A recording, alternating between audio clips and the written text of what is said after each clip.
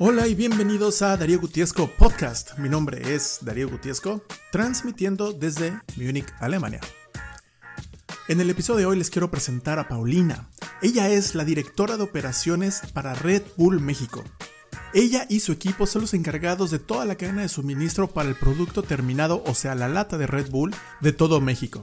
Entre los temas más destacados de esta conversación son cómo es trabajar para Red Bull, cómo ha sido su crecimiento dentro de Red Bull hasta llegar a ser la directora de operaciones. También Pau nos explica cómo Red Bull es muchísimo más que solo una lata y, por supuesto, cómo abrirse camino en el mundo corporativo como mujer.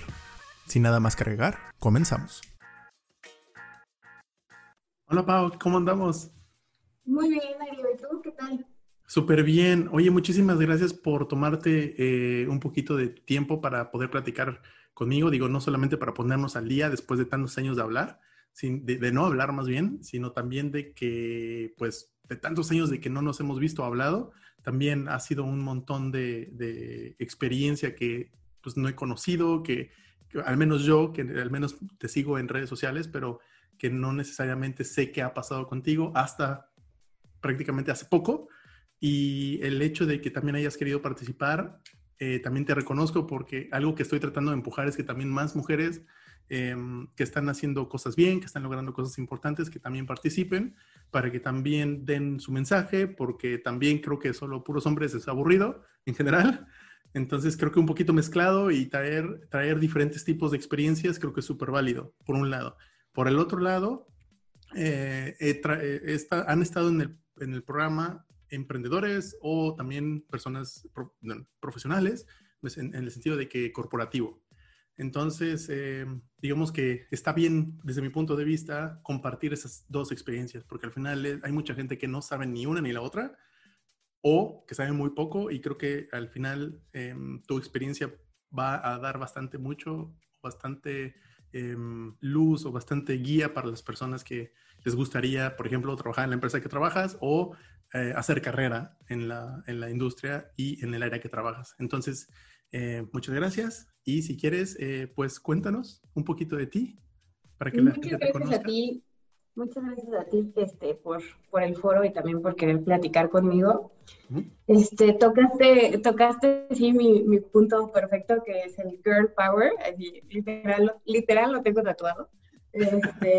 Entonces, es muy padre y creo que también, si en general el mundo profesional apenas está abriendo camino para las mujeres, creo que el mundo de la logística aún más, es muy cerrado a los hombres, pero es muy padre saber que cada vez estamos sabiendo más mujeres en insisto, o sea, no nada más en la logística, en todo, creo que todavía tenemos como mucho camino por recorrer, pero pues cada vez hay más mujeres en la logística, y entre más vas creciendo te vas dando cuenta que habemos menos mujeres, ¿no? Entonces también está padre ver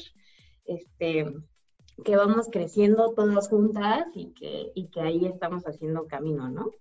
Uh-huh. No, está buenísimo. Te digo que hasta incluso yo, o sea, digo, sigo redes sociales, lo poco, mucho que veo, y obviamente aquí lo puedo comparar. Que, por ejemplo, la cultura alemana es muy, muy fuerte en cuanto a la parte de las mujeres son muy, muy fuertes en la cultura.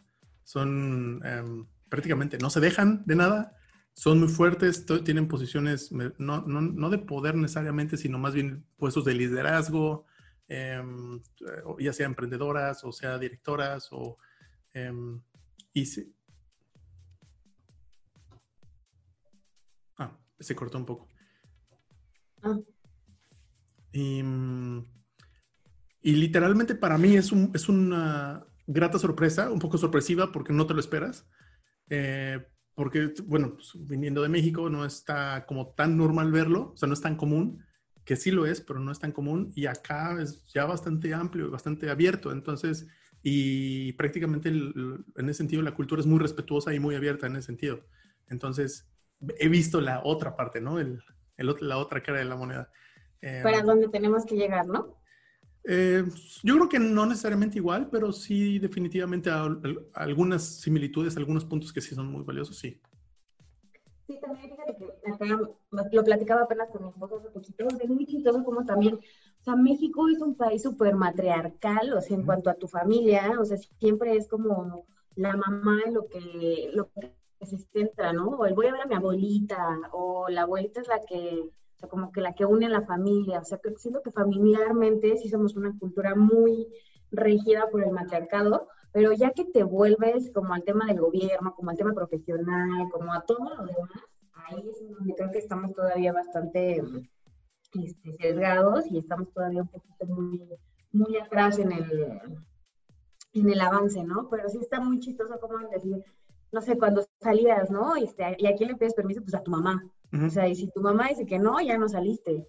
Y en el trabajo, o sea, ya no pasa tanto, ¿no? Ya es muy raro el que tengas una jefa o el que te digo, no sé, ve aquí un CEO o una CEO, está pues, casi imposible, ¿no? O sea, son contadas con la palma de la mano, ¿no?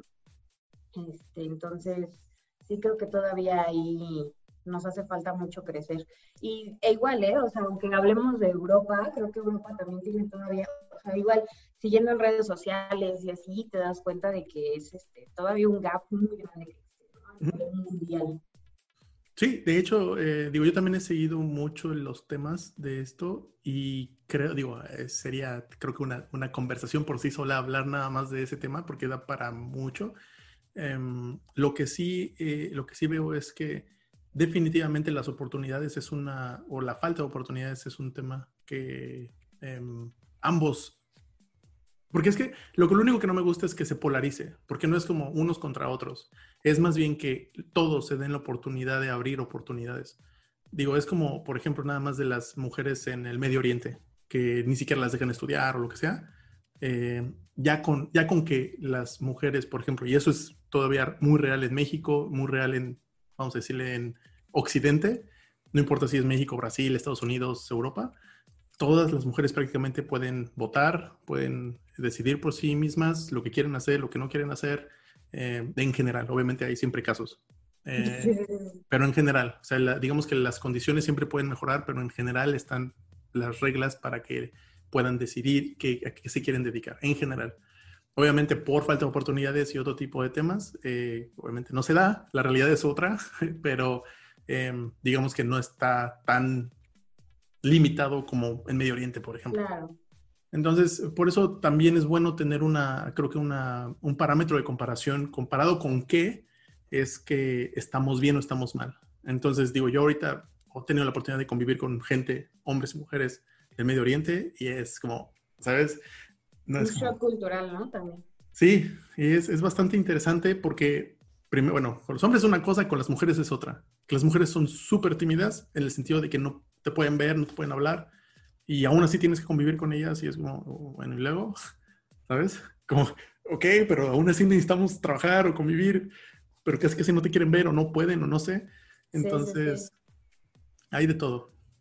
Entonces yo creo que una apertura de salirse, digamos, de la burbuja, te abre el panorama y te dice, oye, no estamos tan mal, podremos estar mejor. Claro. Sí, siempre puedes estar mejor. Todos, en general.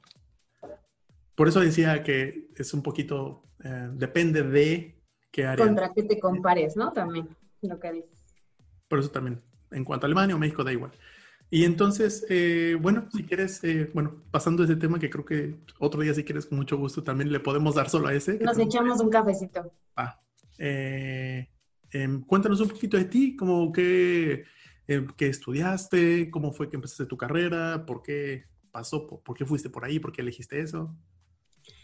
Pues estudié negocios internacionales, porque, no sé, fue como, está muy chistoso, yo quería estudiar gastronomía, eh, pero la cuarentena me ha cambiado, pero era muy mal en la cocina.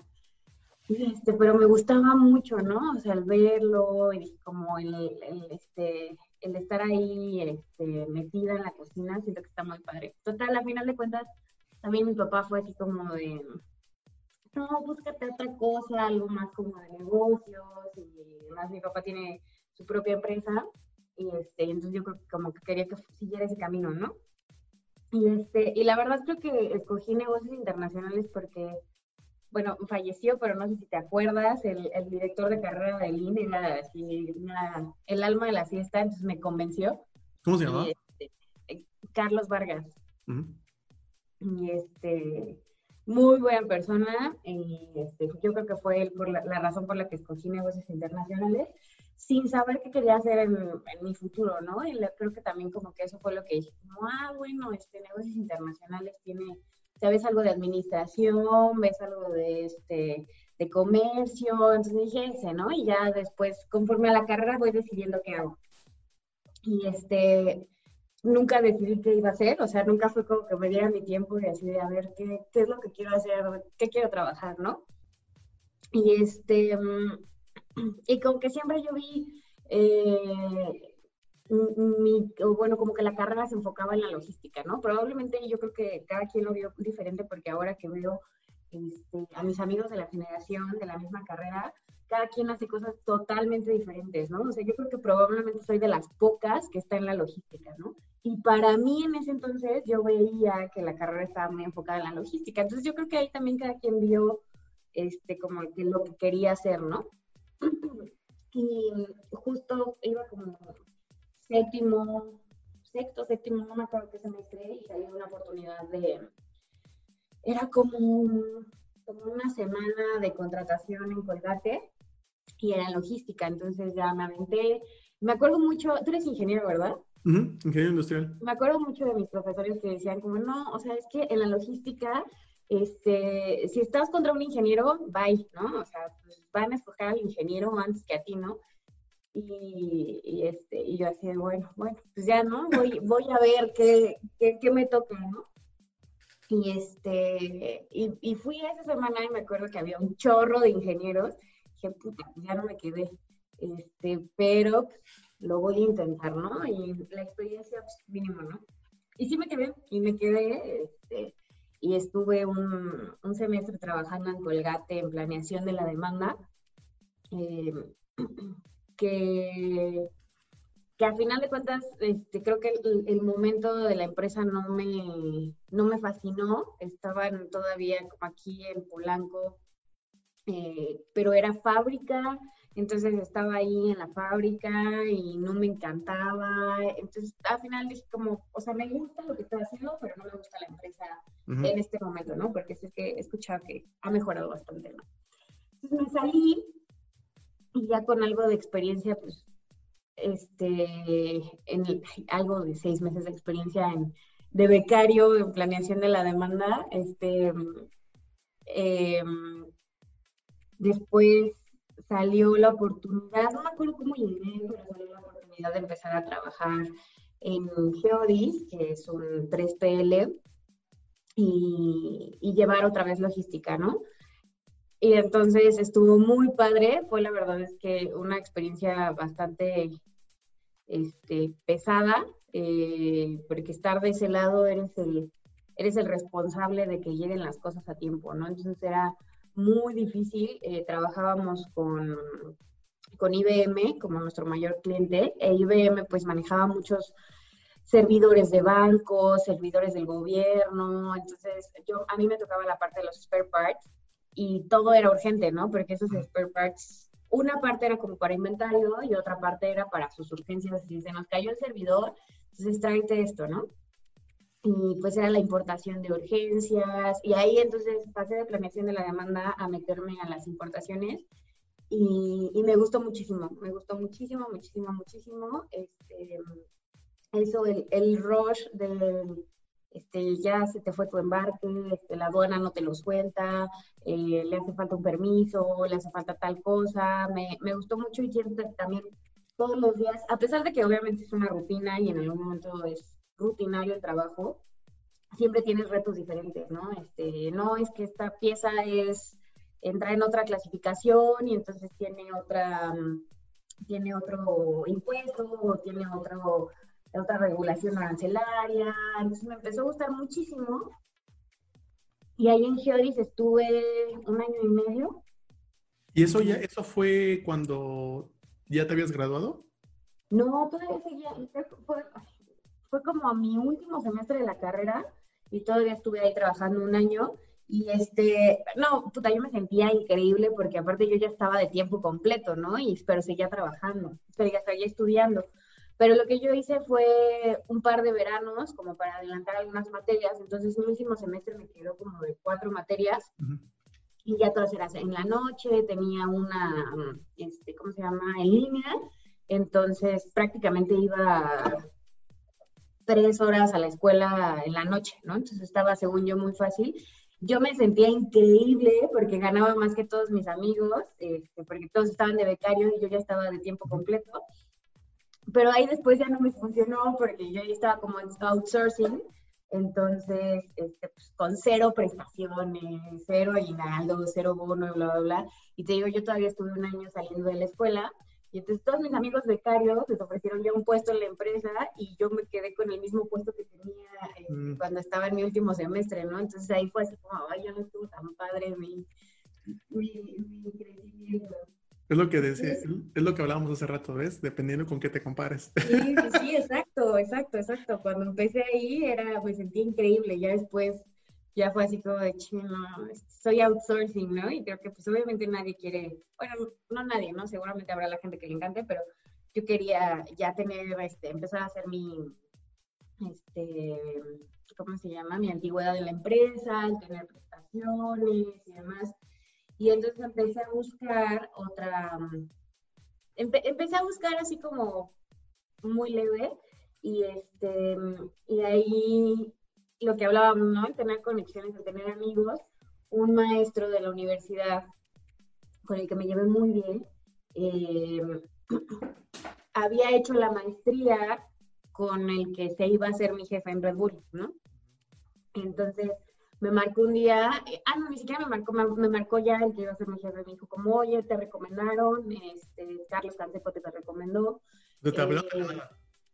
¿Mandé? ¿Hablaron de la nada? ¿O sí, de repente Sí, recibiste una de llamada? la nada, yo nunca había mandado mi CV ni nada, y me marcaron y así, oye, te recomendaron, no sé qué, no, hombre, yo ya me veía así, contratada, y yo, sí, ya, me voy.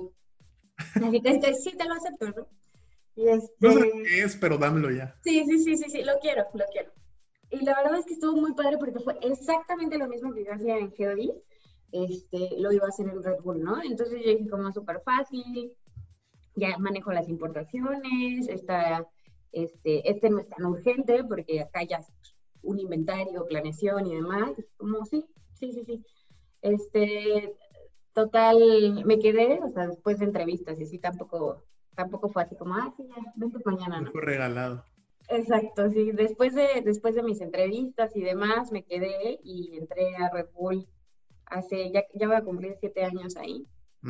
Felicidades. Entonces, muchas gracias. Entré a Red Bull y fascinada. La verdad es que es una muy buena empresa, es una cultura muy padre, muy joven. Entonces, entro a Red Bull y me doy cuenta que no es tan fácil como yo había pensado el cambiarme de una empresa a otra, porque acá estaba hablando de un producto con caducidad, ¿no? Estaba hablando de un producto nuevo que no conocía, o sea, pues yo estaba acostumbrada a tornillos y piezas, tarjetas madre y cosas así, y de repente me cambia un producto que tiene caducidad, pues es algo nuevo para mí, ¿no? Y también la clasificación arancelaria es diferente, lo que tienes que cumplir es diferente. Y ahí empecé a crecer, lo que te decía hace rato, empecé a crecer a fuerza, porque voy entrando a un equipo nuevo, porque las personas que estaban en el equipo, unas habían salido de maternidad, otra había renunciado, entonces éramos 2 personas nuevas. Y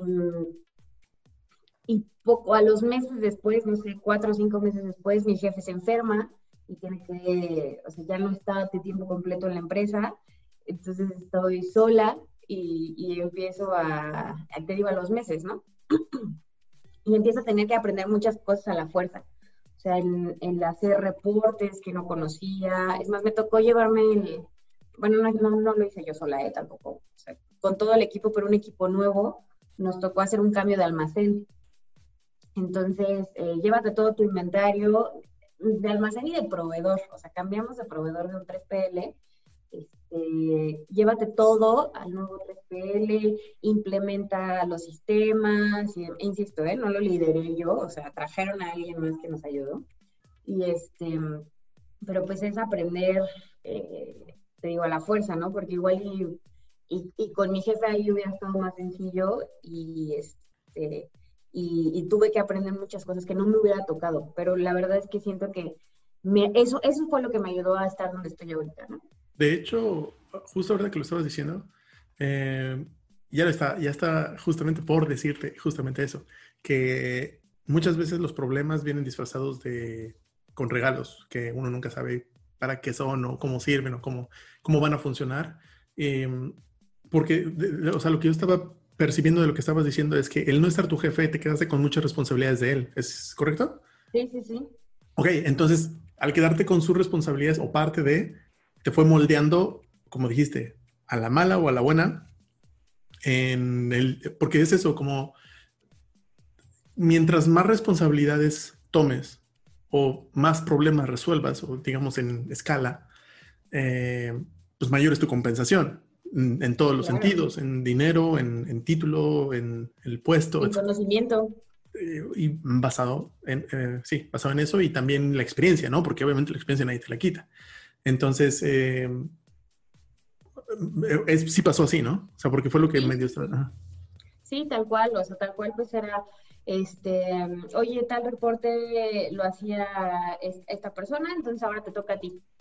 Estaba padre porque yo ya, o sea, cosa que sí tenía que hacer, pero probablemente no tanto, lo empecé a tener ya mucha relación con headquarters, hacer muchas cosas directas, que tiempo después, bueno, regresa mi jefe, pues con algunas actividades me seguí quedando yo y ya como que había hecho las cosas, ¿no?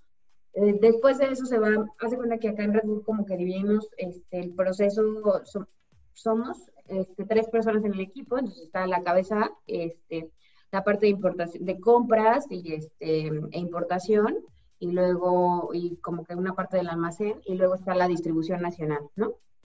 Que la lleva otra persona. Entonces, después de un tiempo regresa mi jefe, no me acuerdo bien cómo estuvo, pero regresa mi jefe y se va la persona de distribución nacional. Entonces, también me toca, al ser también un grupo pequeño, pues tienes que aprender de las dos partes, ¿no? Entonces, me toca empezar a tomar la parte de distribución nacional y no me encantaba, pero pues me lo aprendí, ¿no? Y ya lo sabía hacer, después regresa, bueno, contratan a alguien ya para la parte de distribución nacional, lo sigue haciendo ella, pero pues ya somos backup, ¿no? Yo ya puedo hacerlo de ella, si se va de vacaciones y ella de mi parte, también puedo, o sea, si mi jefe se va de vacaciones, pues podemos cubrir sus actividades. Entonces, para esto ya pasaron 3 años, ¿no? O sea, ya pasó que yo ya llevaba 3 años en Red Bull. Y para que no suene que, o sea, para que no suene que lo hiciste en un mes. Sí, para que no suene que crecí en un mes, ¿no? No, o sea, yo ya todo esto pasó en un lapso de 3 años, ¿no? Y regresa, justo yo ya ya llevo 3 años aquí, ya quiero crecer, o sea, no me importa si es horizontalmente o lo que sea, pero yo ya quiero un cambio, ¿no? Entonces hablé con mi jefe, le dije como, oye, pues estaba en la posición, se acababa de ir la chica de compras, entonces éramos puras mujeres, eso estaba padre, éramos puras mujeres en el equipo. Se fue la chica de compras y yo le dije, yo quiero hacer compras, o sea, yo ya siento que conozco lo que hago y quiero un reto nuevo, ¿no? Quiero saber algo nuevo. Y me dije, no, compras no es para ti, compras no es para ti, espérate. Y también en ese entonces novio, que es ahora mi esposo, me decía, no, espérate. Él es de Red Bull, ¿no? Entonces también conocí ahí el mundo, y me decía, no, espérate, tampoco te va a gustar, después de un rato te vas a aburrir y no va a ser, no va a ser tan grande el reto, ¿no? Entonces yo ya estaba desesperada, yo ya, así como, no, ya, entonces voy a buscar afuera, porque aquí ya no hay crecimiento, ya, me urge cambiarme, ¿no? ¿Eso fue por ahí en el 2016, 17? 2000, ay, sí, 2016, 2000, sí, 2016. Yo entré a Red Bull en 2014, 15, sí, como 2016, 2017. Y en eso, o sea, yo llevaba un par de meses platicando con mi jefe y en eso llega mi jefe y me dice, me voy, ¿no? Me ofrecieron la posición afuera, me voy, pero yo tenía 27 años, o sea, ¿Sí? yo tenía 26, ¿Jefe 27. qué puesto tenía? Mi jefe era, ¿cómo se llama? Gerente de operaciones. Ujú, ujú. Yo era analista de importaciones. Entonces me dice, me voy y pues, bye, ¿no? Suerte. Y ya yo, entonces yo así lo vi, ¿no? Es mi momento, es ahora, ya es ahora o nunca. Y pero estaba muy chiquita, o sea, tenía 27 años, dije, o sea, a ver, ¿no? Es una moneda al aire, a ver si me dan la oportunidad de tomar la posición o no. Y y también acababan de cambiar al Area Operations Manager de Latinoamérica, y era nuevo. Antes teníamos un director de operaciones de Latinoamérica panameño, y justo cuando pasa este cambio, lo cambian a un alemán. Oye, Así, una preguntota. Digo, para saber un poquito más de contexto de Red Bull, porque tú estás en México y hace rato mencionaste que la matriz está en otro país, ahorita nos dicen cuál, y la otra es cómo opera Red Bull en México y Latinoamérica. ¿Es una sola, digamos, un corporativo o está distribuido en países o cómo funciona eso? pues cada país tiene su subsidiaria. Bueno, Ujú. hay algunos países que son más pequeños y los juntan, como algunos en Latinoamérica. Pero nosotros, o sea, la casa matriz, Headquarters, está en Austria. Red Bull es una empresa austriaca, está en Salzburgo. Ahí si tienes alguna, te queda muy cerca, si tienes una vez una oportunidad, está muy bonito. Ya he ido a Salzburgo y no sabía que ¿Sí? estaba ahí. Sí. ¿A poco es, bueno, se llama Fuschl, es Ajá. como un pueblito ahí a hora y media de Salzburgo. Ujú. Y, y sí, bueno, Austria y más ahí Salzburgo es tierra de Red Bull. O sea, sí, no sé si te diste cuenta, pero los bares, los restaurantes, de hecho hay un restaurante de Red Bull ahí en Salzburgo.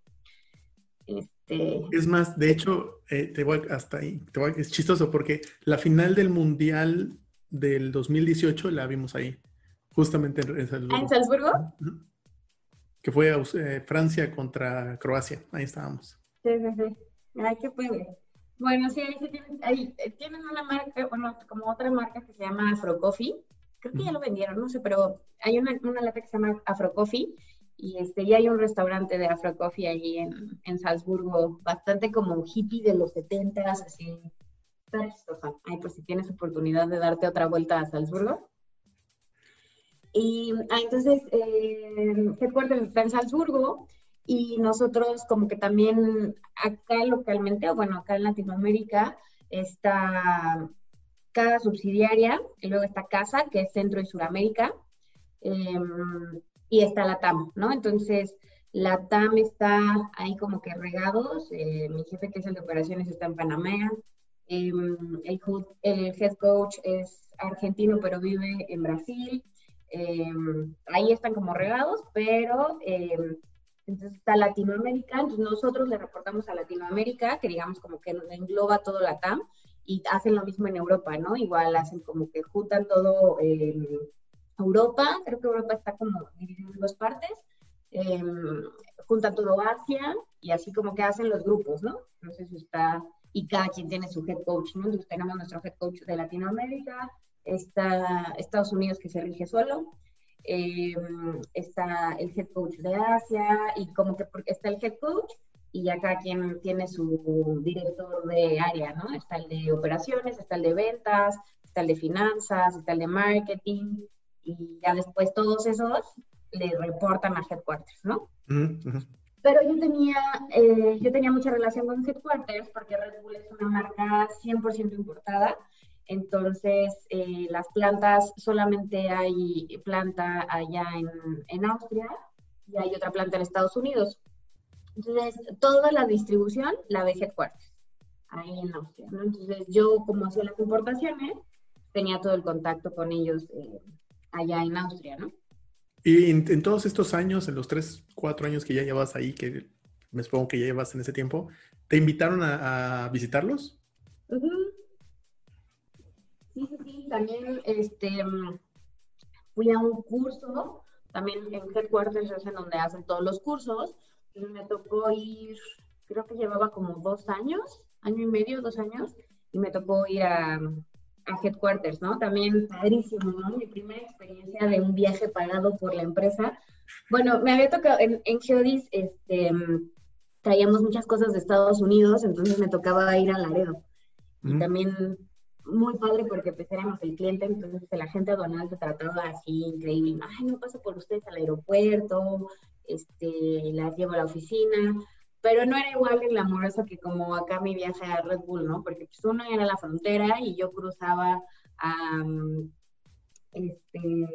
Laredo, Tamaulipas, y de ahí me cruzaban en coche, ¿no? A Texas.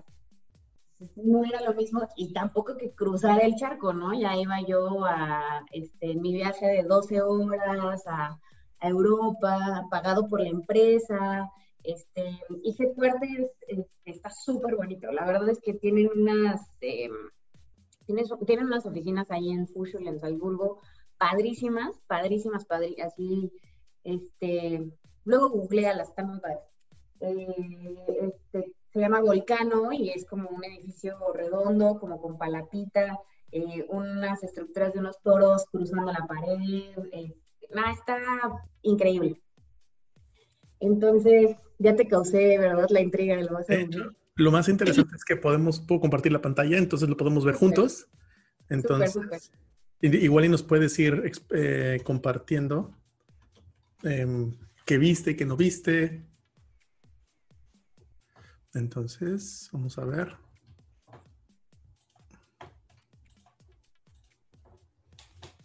A ver, Ese, exacto. Exactamente. Dicen que es muy chistoso porque en Fuschl no hay muchas cosas, ¿no? Es un pueblito así, en medio de las montañas, y, o sea, ves y tiene como la fuente allá afuera, y dicen que es muy chistoso porque de repente llega la gente así con sus trajes de baño y sus toallas, y así como, ¡ay, venimos al balneario! Y dice, no, señorita, no es un balneario, son las oficinas de Red Bull. O sea, hasta los corren. Sí, está muy chistoso, porque si te das cuenta, cruzando la avenida está el lago. Aquí está, ajá, de acá. Exacto, entonces en verano está muy padre porque la gente se cruza a nadar el lago a la hora de la comida. Ahí esa casita chiquita como amarillita que se ve frente al lago es el restaurante de los empleados de Red Bull. Ah, ok, pero entonces digamos que todo el lago no les pertenece a Red Bull, ¿no? No, o sea, es el lago de Fuschl. Ok. Cualquiera puede ir. Sí. Okay. O sea, pero pues si te das cuenta parece que es un balneario enfrente del lago. Sí, se ve súper bonito. Sí, no, están increíbles. La verdad es que... Aquí están por dentro. Ah, no, este es en Ciudad de México. Esas son mis oficinas de aquí de México. Ah, mira. Ya ves, hasta podemos presumir tus oficinas. Sí, también muy padres, ¿eh? También han ganado premios de diseño. Mira, no sabía que era tan pública la oficina, ¿eh? Pues, lo que es pública es la oficina, no el trabajo, el contenido. Sí. No sabía que había tantas fotos de la oficina ahí en internet. Pero sí, todas las oficinas de México. Me metieron hasta la cocina, literal. Literal, ahí atrásito está mi lugar. Ahí atrásito. Ah, mira, pon esta foto de aquí. ¿Cuál? Ahí donde se ve, al ladito, la de al lado. ¿Esa? ¿Con el pasto? Ajá, ahí está mi lugar. Ahí me siento yo. Ahí se sienta mi equipo, yo me siento atrásito. Ah, okay. Pero ahí literal, ese es mi lugar de trabajo. Ahora ya saben dónde trabajo. Ya pueden ir a visitarme. Entonces, y justo también es muy padre Red Bull, como que tiene ese objetivo, ¿no? El que todas las oficinas sean muy padres y que te sientas como muy a gusto al trabajar ahí. Ya se me olvidó que... pero entonces te digo... De tu viaje a los Headquarters y que te estabas hablando de la palatita. Headquarters, y Y muy padre, ¿no? También estuvo interesante porque, te digo, yo llevaba ahí año y medio, entre año y medio y 2 años, entonces empecé a aprender nuevas cosas, a usar SAP, cosas que Headquarters hacía como muy estructurado y también muy difícil, o sea, bueno, seguramente te toca y no, o sea, no es por hablar mal de nadie, pero los alemanes son muy diferentes a lo que somos nosotros, ¿no? Y alemanes, austriacos es, El Dachkultur. exacto, entonces de repente yo sentía que me hablaban súper feo, ¿no? Así como muy directo y yo así como de, me está Corazón de regañando, pollo. así, ¿qué hice mal? Entonces, me costó trabajo como esa comunicación, pero ya me puedo decir que 7 años después empiezo a decir como, ay, bueno, no me está regañando, así habla, ¿no? Ujú. Bueno, Y nada es, más para dar un poquito de input aquí, es que los alemanes literalmente tienen la fama de que son muy directos y no te, bueno, por ahí se dice que no te piden las cosas, te las ladran, ¿no? Te las exigen. Pero normalmente pasa eso cuando no trabajas a sus expectativas. Entonces, ahí es cuando te ladran, o ahí es cuando te dicen, "Bah", se ponen agresivos. Parece agresivo, pero es muy fuerte la comunicación. Más, es que no solo es directa, sino la forma en cómo lo dicen. sí, Entonces, sí, sí. entonces cuando, por ejemplo, ellos tenían la expectativa de que tú ibas a trabajar o a entregar de ciertas cosas y por alguna razón no pasó, en ese momento pasan esas cosas, porque la forma de trabajo entre ellos aquí es que ellos ya se conocen, me refiero a la cultura, porque así crecen, así es la escuela, así es, o sea, el sistema educativo, y la gente ya sabe qué esperar del uno al otro, locales. Aunque seas extranjero, pero que creciste aquí, sabes cómo se manejan las cosas. Y cuando vas a un trabajo es lo mismo, pero cuando llegas como extranjero, te empiezas a encontrar con todo esto, o a ti que te involucraron en eso, es como todos están aprendiendo de todos y ¿qué está pasando? Sí, pero te digo, o sea, a final de cuentas sí la cultura es muy diferente porque, o sea, aquí estás acostumbrado, y más en México, ¿no? Que todo hasta lo decimos en diminutivo. Este, Porfis. si te haces un ratito y me ayudas, o como que hasta tratamos de endulzar todo, ¿no? Y Ujú. allá, o sea, probablemente suena, pues muy rudo, pero pues simplemente es ser directo, ¿no? O sea, De, así se hacen las cosas, esto es uno, dos y tres, y así lo vas a hacer, ¿no? de hecho, solo para que lo sepas, igual ya lo conoces, pero es para reforzarlo y para los que no lo sepan, cuando eres directo, te puede lastimar porque obviamente quieres que te hablen bonito, pero ahorra mucho tiempo, Sí, demasiado tiempo. Porque el hecho de que tengas que parafrasear las cosas para hacer que las cosas pasen, te hace perder el tiempo. Y no sí, claro. necesariamente la gente lo hace. Entonces, Sí, claro, y ya lo dices tan con la mano en la cintura porque ya llevas muchos años allá, ¿no? Pero sí, o sea, y aquí en México, y te digo, en muchas partes de Latinoamérica somos así, ¿no? Ay, ayúdame, y si puedes, y cuando tengas tiempo, y me lo mandas porfis, y allá no, o sea, es allá así pasan las cosas, ¿no? Y así, uno, dos y tres, y así me lo tienes que hacer. Entonces, pues sí, es difícil, pero te digo, ya a final de cuentas te vas acostumbrando. Y bueno, y ya he tenido más viajes ya a headquarters por juntas, por más cursos, este, mm, lo han hecho como en algunas otras oficinas, tuve la oportunidad de ir a las oficinas de Santa Mónica, que es como el headquarters en Estados Unidos, a Panamá, a Brasil. Entonces he tenido oportunidad de viajar como a algunas otras sedes de Red Bull y para hacer, te digo, juntas o cursos. oye, una pregunta ya que tú eres interna, ¿no? Tú eres de casa, por así decirlo. Alguna vez leí, escuché o me enteré, no sé, no me acuerdo dónde, pero el chiste es que quiero validarlo contigo para ver si es cierto, ¿no? Bueno, más bien Ay, qué nervios. saber tu perspectiva desde adentro, pero digo, esta perspectiva es desde afuera, obviamente, que Red Bull es prácticamente una marca hecha por marketing, Ah, que, claro. que no tiene nada de especial el producto. Ay, no, eso está muy Espera, mal. No, sí, sí, espera, sí. quote on quote, ¿sabes? Entre comillas, o sea, que el producto como tal lo puedes encontrar genérico en otras, no igual calidad, no Por eso digo, es lo que... Yo sé que no es lo mismo que si compras una Coca o una Red Cola. Red Cola. Es lo mismo, porque la marca y la fórmula es específica de Coca-Cola. Por eso no le quito el valor a Red Bull ni a Coca-Cola. Pero es más la marca, o sea, en general es más la marca que el mismo producto. ¿O cómo ves tú? Pues, o sea, sí. O sea, acá es una empresa marketera cañón, ¿no? Y te das cuenta por todas las cosas que pasan alrededor de Red Bull, ¿no? Red Bull es la lata, o sea, bueno, pero realmente es una marca, ¿no? O sea, no es nada más, es que no sé con qué compararlo, pero no es nada más el producto enlatado, ¿no? Que es de súper buena calidad, que no se compara, ¿no? O sea, y ahí ya voy a proteger mi producto cañón, pero sí no se compara, ¿no? Y te digo, tanto es así que somos súper cuidadosos con la calidad del producto, súper cuidadosos. Es, eh, Todos los ingredientes son top quality, o sea, el producto es un producto de muy buena calidad, ¿no? Yo creo que sí, en el mercado no creo que haya alguien que se le compare, ¿no?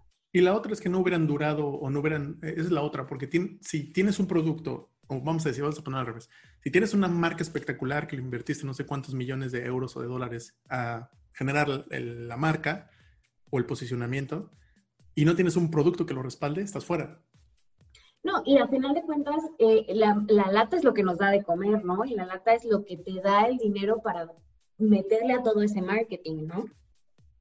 Pero sí, y nosotros acá de hecho lo vemos como can love y brand love, ¿no? O sea, hay gente que está súper enamorado de la marca.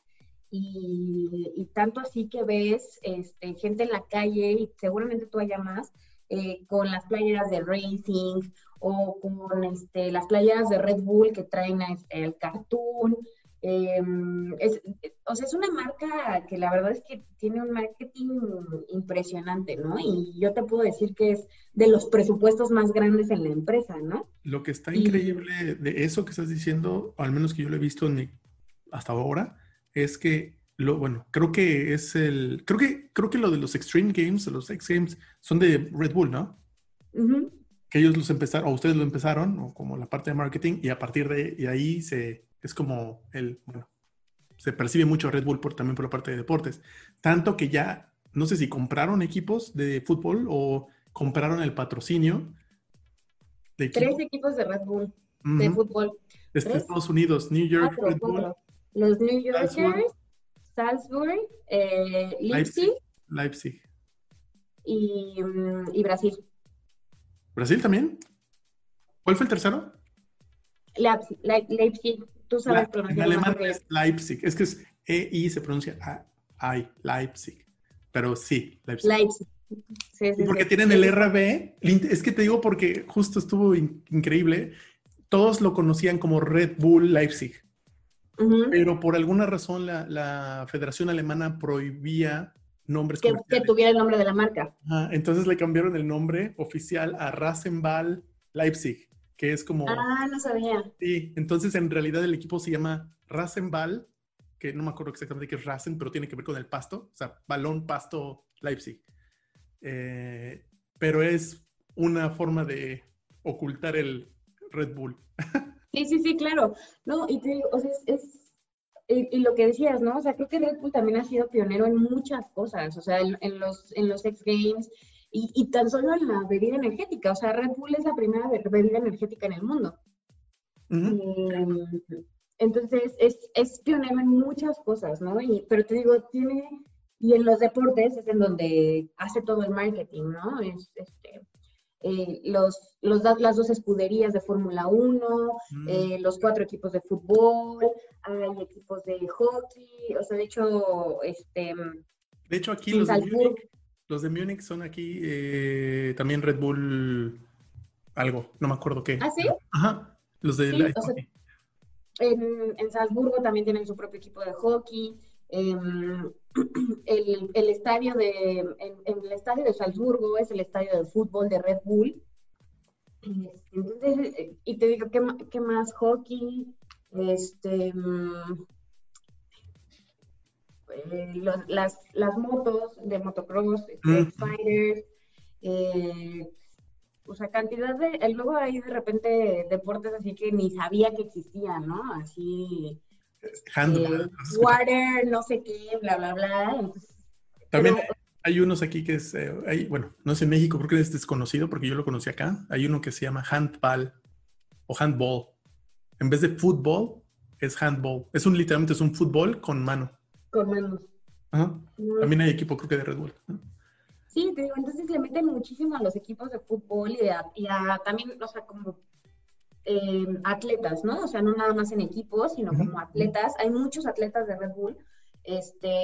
Mexicanos tenemos, por ejemplo, un clavadista que se llama Jonathan Paredes. Ahora vive allá en España, pero él es mexicano, es clavadista olímpico. También teníamos un triatleta. Y últimamente como que le han estado metiendo a otros deportes, ¿no? Como al CrossFit o como otras carreras. Hay unos deportes, hay unos eventos de Red Bull padrísimos o sea, que te digo, muy, muy, muy, creativos. Hay uno no sé qué en parte de Alemania o de Europa, y es una carrera como de 400 metros, pero empinados. Ah, ya sé que se dejan ir. No, no, no, al contrario, o sea, es Ah, es escalarlos. carrera. Ah, ok. Entonces, es como, te digo, es carrera, pero pues, o sea, llega un punto en el que ya no puedes correr, ¿no? Ya lo estás escalando. Entonces, están como que muy creativos en esa parte y sí es una empresa de marketing, pero pues lo que te digo, o sea, ¿de dónde sale el dinero? No Claro. digo que los deportes no dejan dinero, porque todos sabemos que dejan muchísimo dinero, pero de donde empezó esto o de donde deja el Ujú. dinero, pues es la lata, ¿no? Entonces tienes que vender esta lata para empezar a sacar todo lo demás, ¿no? Está increíble. La verdad es que hasta, digo, ahorita nada más de la forma en cómo hablas, es como te veo tan emocionada y es como, sí, estamos aquí, ya estamos allá, está súper bueno. Y no conozco nada, ¿eh? O sea, No, o no sea, me dejas estoy ir. segura que si hablas con alguien de marketing va a decir que te puede explicar miles de cosas más, ¿no? Pero sí tienen cosas muy interesantes y también, por ejemplo, estas experiencias de ir a headquarters, o sea, como empleado te pones la camiseta luego, luego, o sea, luego, luego te das cuenta y es una empresa que te ayuda mucho a eso, ¿no? Al que la empieces a querer desde adentro. Yo en mi vida había conocido a Red Bull, hasta llegar aquí, ¿no? Y ahora sí, o sea, así tal cual lo dijiste, ¿no? Bueno, es un producto X. Y luego salto y así, no, ¿cómo crees? Es buenísimo. Y te pones la camiseta muy, muy pronto. La verdad es que es una muy buena empresa. Y Y los cursos también te digo para empleados, está muy padre porque no es nada más vas y te sientas en tu silla a escuchar 3 horas. Y obviamente pasa, ¿no? Porque pues que estás aprendiendo, pero siempre, siempre, siempre la cena todos juntos, ¿no? Y te tratan de hacer como una experiencia diferente, muy padre, así de, vamos a ir a comer, digo, Fushul es un pueblito, pueblito, pueblito. Entonces vamos a ir a comer a este restaurante que está hasta arriba de la montaña y está atendida, o sea, y de que los meseros no sabían ni hablar inglés, o sea, entonces es como una experiencia diferente, ¿no? O te llevan al estadio, o sea, nosotros también en otros cursos nos llevaron al estadio de Salzburgo y puedes entrar a los lockers y no entrar al campo, pero alrededor del campo.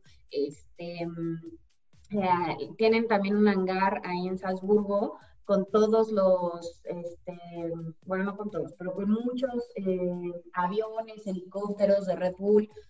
También hay un deporte que es como de aviones, se llama Red Bull Air Racing. ujú. También te digo, tienen un hangar, todo un hangar en el aeropuerto de Salzburgo, y también como empleado de Red Bull te llevan al hangar, comes ahí en el hangar, te estás tomando fotos con los helicópteros. Entonces, es una experiencia muy, muy padre que te hace engancharte con la marca cañón, ¿no? Ya me lo vendiste. Ya quiero ir. Quiero un Red Bull ahora. Sí, sí, ay, me faltó mi comercial, pero acaso es muy temprano como para desayunar todavía ni he desayunado y no me voy a echar un rato. Y ahorita de repente yo así. Ajá, Ups. Eh, Oye, pero ahorita se me estaba viniendo algo a la mente. Es dos cosas. Una, ¿te han invitado o has tenido el chance de ir a alguno de estos eventos de deportes o... sí, aquí en México sí, o sea, en el extranjero la verdad es que bueno, en el extranjero fui como en mi último viaje o penúltimo viaje, fui a un partido de hockey, ¿no? Pero ya fue como, yo compré mis boletos y yo fui al... Nunca había un partido de hockey, no entendía ni siquiera, o sea, para mí era como fútbol en hielo, seguramente tiene muchas reglas más difíciles, pero yo estaba emocionadísima, ¿no? Y eso que no soy la verdad nada de deportes, pero pues el ambiente y demás estaba muy padre.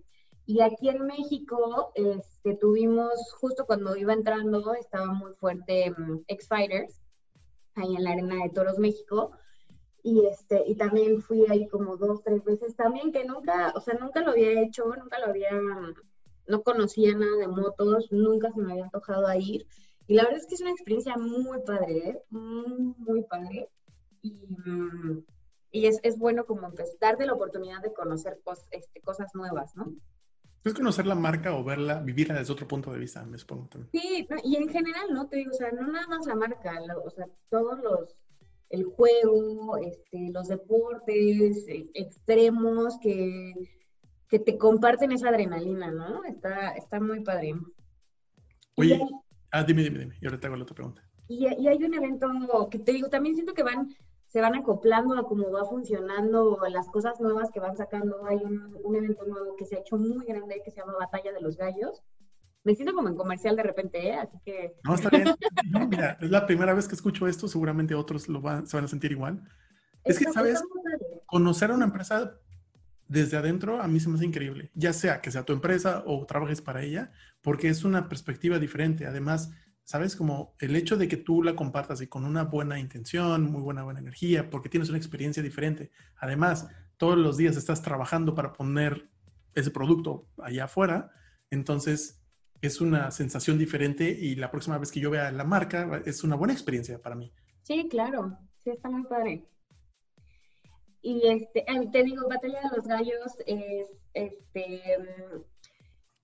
son peleas de freestyle de rap eh, en español, ¿no? Entonces, pues obviamente o sea, todo Latinoamérica es muy fuerte para eso y España también ya le entró, entonces está muy padre. Como que tienen diferentes concursos, pero lo que haces es eh, tú contra mí, va saliendo una palabra y entonces yo tengo que ir haciendo rimas con esas palabras, ¿no? Y ahora, bueno, ya platicamos de los deportes extremos, pero también tienen toda esa parte de cultura muy padre, ¿no? Entonces, Batalla de los Gallos es muy fuerte, te digo, aquí en México y en toda Latinoamérica.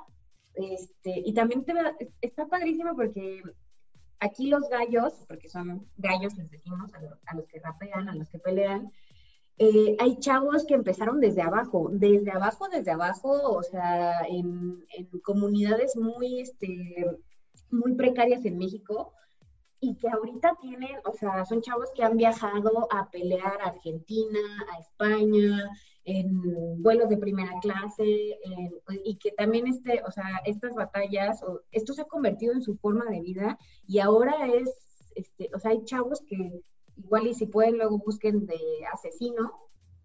Asesino empezó desde abajo y ahorita tiene una carrera muy grande en el freestyle de rap, ¿no? Entonces también está muy padre que Red Bull esté impulsando como a estos chavos desde abajo y Asesino, exacto. Creo que es uno de los, aquí está, mira, Batalla de los Gallos, primer lugar nacional. Sí, sí, sí, sí. O sea, ahorita ya Asesino lleva muchos años compitiendo, de hecho ya no compite, ahora ya es como juez en las peleas, y así fue como fue haciendo su carrera y ahora él es un atleta de Red Bull. Fíjate, interesante, porque ya había visto el nombre, pero nunca lo entendí. Yo pensé que era Axino o algo así. Yo ni siquiera lo pude leer. Estos raperos muy, muy modernos. Acá está de juez. Uh-huh. Sí, está muy interesante, la verdad. Y también es un ambiente muy diferente. Hace un par de años lo hicimos no sé cómo se llama, en la Arena México, que es de luchas. Entonces también estaba muy padre porque ellos estaban en medio, en el ring, así como peleando, pero peleando con rap. Y el ambiente está padrísimo, la verdad es que... ¿Fue Sí, todo el tema era como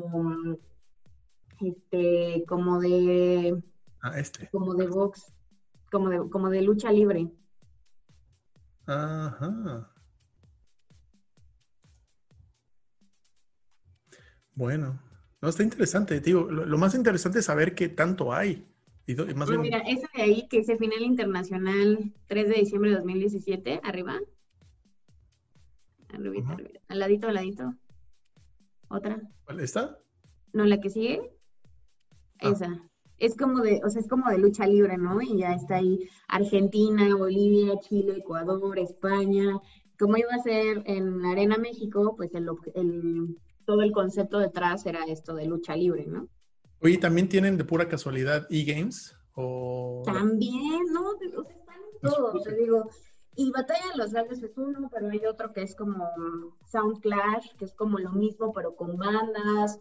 Hay uno hasta muy alemán, ¿ves? Estos como cantos así como de los Alpes y así. También hay Jodeln. uno, ¿cómo? Se llama Jodeln. Eso, o sea, hay otro que es como una pelea de eso. Está muy padre. Y los e-games también este año se han incursionado muchísimo. Año pasado o año antepasado, o sea, fue el primer atleta de e-games que tuvo Red Bull. Ujú. Se llama, soy muy mala en e-games, ¿no? Pero se llama Ninja y creo que hace, ay, no sé qué juego sea, la verdad, pero es un juego que es como súper popular y ahora es atleta de Red Bull, ¿no? Entonces está muy padre cómo van metiendo tantas cosas nuevas y se van modernizando con lo que está en la calle, ¿no? Con lo que hace la gente. Está súper interesante que lo digas, porque yo los he visto. Solo no sabía cómo se llamaban o qué hacían, pero yo los he visto en algún lugar. Sí, sí lo conozco, en Fortnite. Ujú, Fortnite, eso. ujú. No, yo soy, o sea, en videojuegos soy una abuela, entonces no tengo idea de qué está pasando. Está súper interesante. Oye, pero ahora que está, mira, acá está. Partnership con Red Bull. Oye, y una pregunta, digo, es bueno enseñarlo también para que la gente vea quién es o cómo se ve. Una pregunta, ¿cómo te conviertes en un atleta de Red Bull si es que se puede? Porque igual y la gente va a decir ahorita, oye, ¿y dónde busco? Entonces, ¿cómo Soy les... buenísimo jugando FIFA, ¿no? Sí, exacto, soy bueno echando el FIFA, soy bueno echando el rap o lo que sea, ¿cómo le hago? Pues depende, o sea, aquí sí, no tengo mucha idea, pero, o sea, lo que yo sé y hasta donde yo he visto, por ejemplo, Batalla de los Gallos, te digo, eso es lo que me gusta, que van buscando como nuevo talento, por ejemplo, mínimo en Batalla de los Gallos, hacen unos que se llaman, los últimos huevos, y como que lo van haciendo en ciudades y tú te inscribes, o sea, te inscribes en internet y pues vas escalando, ¿no? O sea, realmente ahí es una batalla y si eres el mejor, puedes llegar a la final que ha sido en Argentina, Chile, España, entonces ahí sí te lo vas peleando y vas llegando poco a poco, ¿no? En otros deportes, pues, o sea, pues, Fórmula 1 es, creo que es muy exclusivo, pero sí como que el equipo de marketing va buscando mucho qué es lo que está en tendencia, ¿no? Está buenísimo. Eh, no sé quién es el mejor en las Spartan Race que se volvieron como igual muy de boga. También hay un atleta de Spartan Race, bueno, que hace como estas carreras con obstáculos, como que van buscando a la gente en el mercado y sí, no es así como de mando mi CD, que soy buenísimo jugando FIFA, ¿no? Pero como que lo van buscando en las tendencias, qué va pasando en la calle, también hacemos muchas cosas con youtubers, influencers y demás. Pero está buenísimo porque creo que muchas personas han tenido la oportunidad de verlos, así como yo. Digo, yo alguna vez o sea, los reconozco. No sabía cómo se llamaba el otro, digo, que la estaba destrozando su apodo. Y ya los había visto, o sea, ya los conocía, aunque sea sé quiénes son. Nada más que no, sabes, como ahorita que tú lo estás comentando y con todo, otra vez, con toda tu experiencia, como justamente creo que es parte de la marca de Red Bull, porque tú lo vives. Y el momento que lo dices, oye, tenemos atletas, y es como, ¿atletas? ¿De qué me estás hablando? ¿No? Y ahora ya lo veo y es como, esta persona que ya había visto en algún momento, ahora puedo hacer la conexión. Sí, Entonces, sí, está sí. súper bueno. Y la otra es que si hay gente que también, así como yo, ya los habían visto y ahora se van a enterar, van a decir, oye, pues igual y yo conozco a alguien o igual y yo soy uno de esos, mínimo ahora tienen una idea de qué pueden hacer, si es que les interesa, ¿no? Sí, claro, sí, sí, sí. Sí, está Buenísimo, muy padre, la verdad, el que vayan incursionando en cosas nuevas. buenísimo. Y también eso abre oportunidades, ¿eh? Quieras o no, quieras o no. Sí, no, y, o sea, por ejemplo, te puedo decir que hay cosas que han crecido muchísimo. O sea, por ejemplo, los equipos de fútbol tienen como que su propia organización. O Ujú. sea, no es como que nosotros lo veamos, ¿no? Bueno, en México no hay equipo de fútbol, pero no es como que el equipo de Red Bull Brasil lleve la contabilidad y la administración y todo del equipo de fútbol, ¿no? O sea, es su propia organización, o sea, todo ha crecido bastante y Tienen una empresa aparte, me supongo que una subsidiaria de la matriz. no sé bien cómo funciona, seguramente todos le reportamos a Mr. Dietrich Matashit, pero también hay como Red Bull Racing, ¿no? Y es su Ujú. propia empresa, ¿no? Yo también, yo me acuerdo cuando fue la primera Fórmula 1 acá, yo así de, uy, ¿cómo lo voy a hacer para importar los coches? Y ya sabes, y así como, no, mamita, o sea, a ti no te toca ver nada de eso. O sea, Relájate. ajá, ellos llegan solitos por su parte y tienen pues, toda su empresa que hace toda esa logística, administración, contabilidad, o sea, son como empresas separadas, ¿no? Pero te digo, pues todos comemos de la misma lata. Ujú. Al final Todos de ahí. regresamos al punto. ¿Ves qué buena pregunta hice? Ah, Sí, sí, sí, sí, sí. Sí, es una empresa muy marketera, pero te digo, pues todos comemos. Sí, obviamente la Fórmula 1 te deja muchísimo, ¿no? Y ya de ahí han salido negocios, pero pues quien nos alimenta a todos es esa lata, ¿no? O sea, es el que está en el mercado lo que vendes, pero, y creo que ahí es justo donde se ha visto recuperado todo ese marketing, ¿no? O sea, en México, cuando vendemos cañones, cuando está la Fórmula 1, o sea, porque ya de repente todo mundo es fan de la Fórmula 1, ¿no? Entonces, en octubre ya todos están así de, ay, sí, y yo tomo Red Bull porque le voy a Red Bull Racing, y, o sea, como que ese marketing luego lo ves reflejado en tus ventas, ¿no? ujú. O sea, cada vez que hay eventos, es que sí, ya vi, ajá. Sí, porque si hay eventos o representantes de la marca, ¡pum! Tienes tus incrementos en ventas. Está buenísimo. Sí, cañón. O sea, por ejemplo, en Brasil, este, mm, hicieron un evento de fútbol que se llamaba Neymar Junior 5.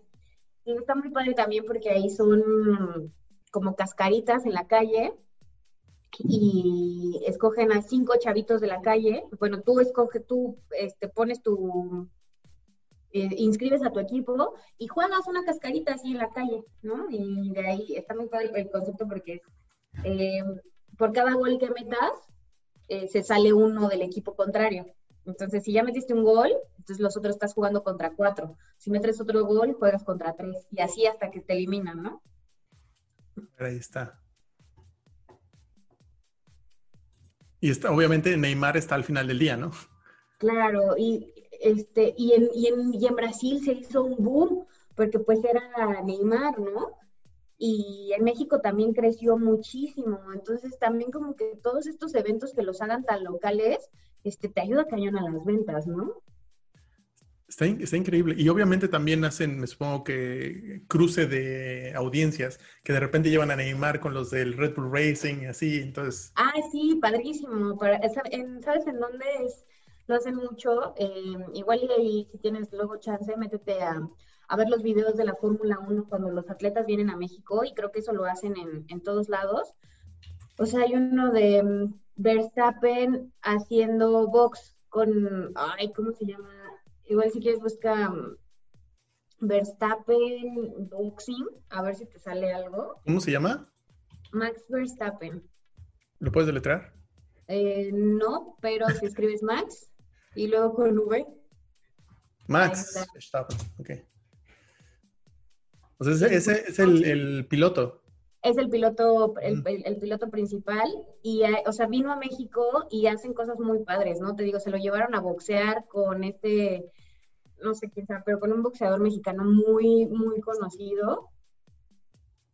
También se los llevaron una vez a comer tacos, les llevaron mariachis en una micro, o sea, hacen cosas muy, muy padres. Vamos a ver si encontramos. Comiendo tacos. Es que te van a salir Bueno, como la... esa fue en, eso fue en Corriendo en México. Sí, las carreras, las carreras. Sí, pero como que la bienvenida a los pilotos, igual y busca mariachis, a ver si te sale. Aquí está. En el micro con mariachis. En el micro con mariachis.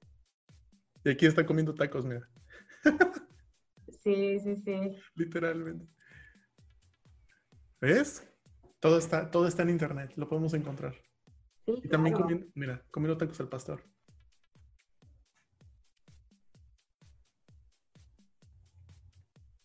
Oye, está increíble. La verdad es que, digo, ahora que de tanto que me lo has, nos lo has compartido, no solo a mí, digo, ya hasta me dieron ganas de ir a la tienda por un Red Bull.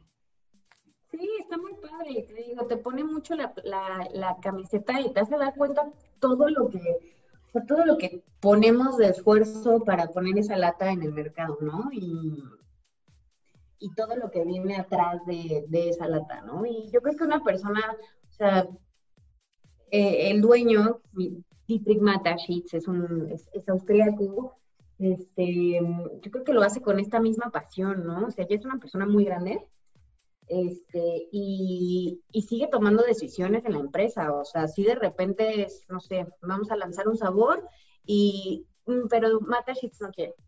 Mateschitz, el dueño de la empresa, o sea, sigue tomando decisiones, yo de repente digo, es que esto es una empresa familiar que se hizo muy grande, Uh-huh. o sea, muy grande, o sea, es una empresa global familiar, o sea, por ejemplo, una vez me contaron en Headquarters que el hijo de Matt Sheets estuvo como becario en Red Bull, o sea, y que dice, pues el chavo estaba así como, por favor, no me traten como si fuera el hijo del dueño, ¿no? Yo quiero aprender, o sea, quiero ver qué, y sí, y, o sea, y su papá le dijo como, te vas a ir rotando de área en área para que vayas aprendiendo, ¿no? Y vas a estar un mes aquí, vas a estar otro mes allá, y vas a estar así en toda el área, ¿no? Entonces, tienen historias muy chistosas porque te decía, es el hijo del dueño, que es el segundo hombre más rico en Austria, aquí como mi becario, ¿no? Así de, ármate este archivo en Excel, y que luego el chavo les decía como, oye, es que no voy a poder venir este fin de semana porque me voy a ir a un yate en Ibiza, ¿no? Y así, ¿puedo faltar? Sí, pues es el hijo del jefe, ¿no? O sea, ¿qué te voy a decir? No te voy a decir que no. Bueno, a ver, me supongo que también podrías decir algo así como, ¿quieres el trabajo? Te quedas, Te no, quedas. te pierdes ese fin de semana en Ibiza, ¿no? Pero sí, está muy, y te digo algo, o sea, algo que a mí solamente me pesa porque de repente no puedes hacer tantas cosas porque todo está, tiene que venir autorizado desde headquarters, ¿no? Pero se están, y siempre bromeamos, ¿no? Cuando yo tenga mi marca de bebida energética, yo voy a hacer lo que yo quiera, ¿no? Pero mientras, pues, le tienes que hacer caso al jefe, ¿no? Y si Mr. Matashik dice que esta es la fórmula, esta es la fórmula, ¿no? Oye, y de hecho, era la segunda pregunta que obviamente después de todo esto que nos compartiste, me quedé justamente pensando en eso. ¿Hay algún otro producto aparte de la bebida de Red Bull? No, porque hasta donde yo sé, solo conozco la lata de diferentes tamaños. Sí, o sea, por ejemplo, de Red Bull tenemos varios sabores, o sea, hay sabores, de repente hay latas como, nosotros le llamamos Hero Cans, y son esta lata como la que viste de Neymar, de repente hay de eventos, no sé, hemos sacado la de Batalla de los Gallos, o en Fórmula 1, y así, pero es la misma bebida energética, ¿no? Uh-huh. O con nuestros sabores, y en Europa tienen muchas más marcas, o sea, hay unos tés de kombucha, está te digo Afro Coffee, hay refresco, hay un Red Bull Cola, probablemente igual allá en Alemania lo puedes encontrar. ¿Qué más hay? Hay agua, no creo que el agua solamente, o sea, te digo, es una cosa muy grande que hay un agua que solamente hacen para los empleados de la oficina de ahí de Salzburgo. O sea, tienen su propia botella, su agua embotellada que es de Red Bull. Y pues las marcas que han hecho con la ropa, o sea, la ropa de racing la venden y venden de todos los deportes, ¿no? de racing, de fútbol, el aéreo, el de air racing, Batalla de los Gallos también ya tienen su propia ropa. Y tienen una que es, bueno, ahí hubo algo raro porque hace unos cuantos años sacaron una marca de ropa que se llama Alpha Tauri. Y Alpha Tauri es ropa como casual, o sea, como la de Zara, de Pull&Bear y demás, pero de Red Bull. O sea, ya no tienen, ni siquiera tiene el logo de la marca, o sea, tiene un torito así súper chiquitito, muy casual, pero ya hicieron otra marca alrededor de esto, ¿no? Y luego estuvo muy chistoso, o sea, ahí te digo que es cuando pasó algo raro, porque primero sacaron la marca de ropa, y la segunda escudería se llamaba Toro Rosso, y el año pasado la renombraron a Alpha Tauri. Uh-huh. Entonces, no tiene, o sea, como que son dos cosas diferentes, pero ya tienen el mismo nombre. Entonces, han crecido y han hecho marcas muy padres alrededor. Y Alpha Tauri tiene una ropa padrísima, muy cara, la verdad. Yo nunca me he comprado algo, pero tiene una marca de ropa muy padre, ¿no? Y ahora ya es todo un departamento, o sea, vas a las oficinas de Red Bull allá en Salzburgo y ya todo un edificio es de Alpha Tauri con los diseñadores y ya no es una marca que se quedó nada más en ser una bebida energética, ¿no? Ya es mil cosas y muy padre todo, ¿no? No, está buenísimo. La verdad es que, digo, por eso te preguntaba, porque es bueno también compartir que ni la gente ni yo no me quería quedar con las ganas de, ¿es solamente esta bebida? Porque a lo mejor, vamos a decir, a alguien no le gusta la bebida, pero a lo mejor sí le gusta mucho, por ejemplo, Red Bull Racing, como decías, pero tiene que ver con la marca y, by the way, y por cierto, también venden la bebida. Entonces, está interesante porque puede entrar una chamarra, pero no toma la bebida o viceversa. Entonces, o todo, ¿sabes? Porque también el chiste es que te pongas la camiseta y seas un consumidor de todo, creo que es lo que te dan gusto para todo. Y te digo que nosotros lo hablamos así, ¿no? El brand love y el can love, ¿no? Y o sea, hay mucha gente que ama, como dices, ¿no? Ama la marca, pero pues la lata es lo que nos da de comer, ¿no? Entonces lo que quieres es convertir ese brand love a can love, ¿no? O sea, y también es una marca que no ha cambiado, o sea, que mantiene su esencia desde el principio, ¿no? Y tanto es así que, te digo, por más nuevos sabores que haya, al dueño lo que le gusta es esa lata, la primerita con la que yo empecé, que es mi base, mi todo, esa es la buena, ¿no? Y esa es a la que le tienes que apostar. Incluso, o sea, los big sizes ya no le empiezan a gustar tanto, ¿no? Porque no, o sea, a mí la que me gusta es la chiquita con la que yo empecé, que es el tamaño perfecto, la imagen perfecta, o sea, y esa es como que a la que le quieres dar el objetivo, ¿no? Es siempre tener, y ya volviendo como a temas, ya tener tu SKU principal, ¿no? O sea, saber quién es el que te mantiene vivo todo esto, ¿no? No, está bien. Digo, eso que hace rato dijiste de que es una empresa familiar. Digo, en este caso Red Bull no es la única. De hecho, a mí me sorprendió estando acá porque, por ejemplo, cuando vivía en Stuttgart, estaba buscando puestos en Bosch, entre otras empresas, porque, bueno, de las 3 empresas que dominan al menos Stuttgart o esta región, es Bosch, Mercedes-Benz y Porsche. Sobre todo en Stuttgart, porque ahí están todos. Y prácticamente toda la industria o muchas pequeñas y medianas empresas son proveedores de estas 3 grandes empresas. Uh-huh. Lo más interesante, y luego dices, obviamente son consorcios, son empresas que tienen más de 100,000 trabajadores, etcétera. Por ejemplo, en este caso, Bosch creo que sigue siendo una empresa familiar, hasta donde tengo entendido. Y dices, ¿cómo es posible? Pues lo es.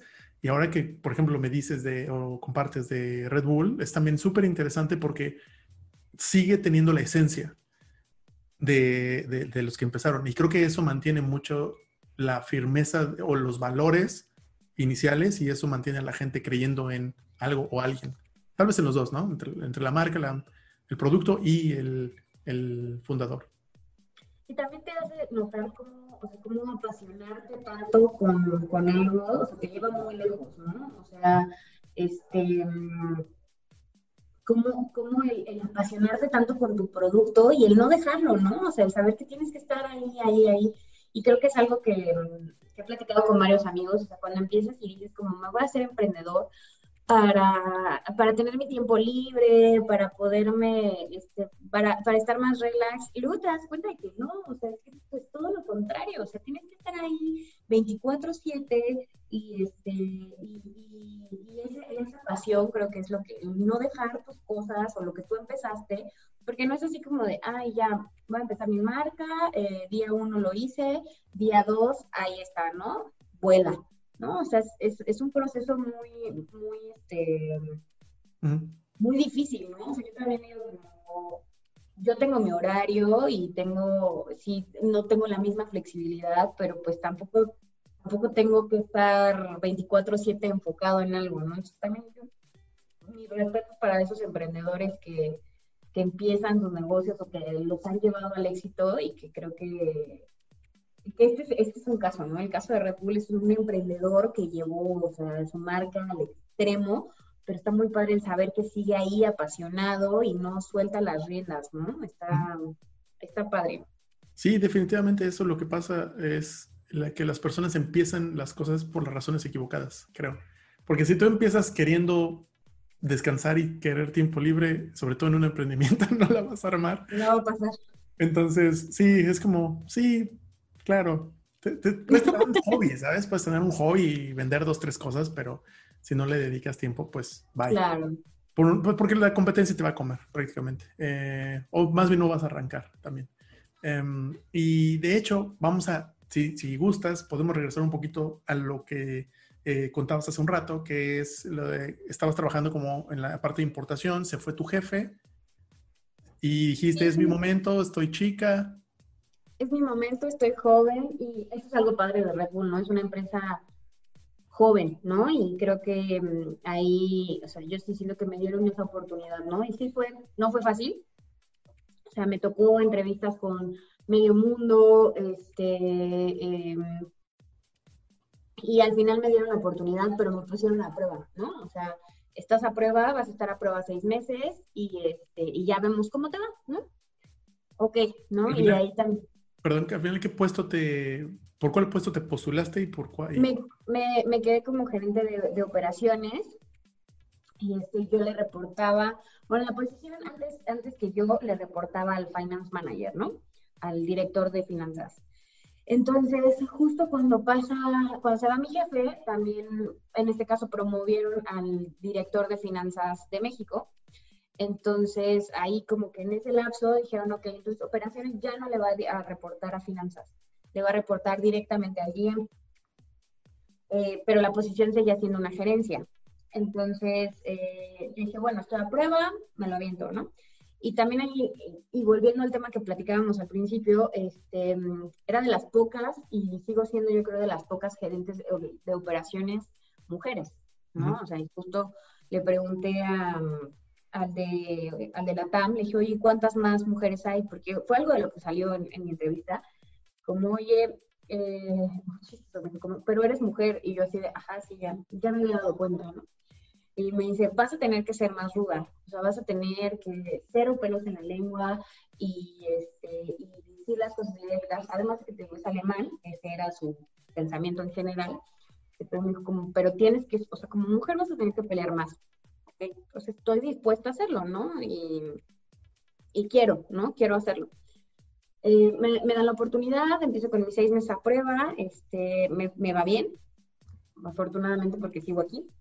Y de ahí, pues te digo, la posición ya le reportaba directamente al GM.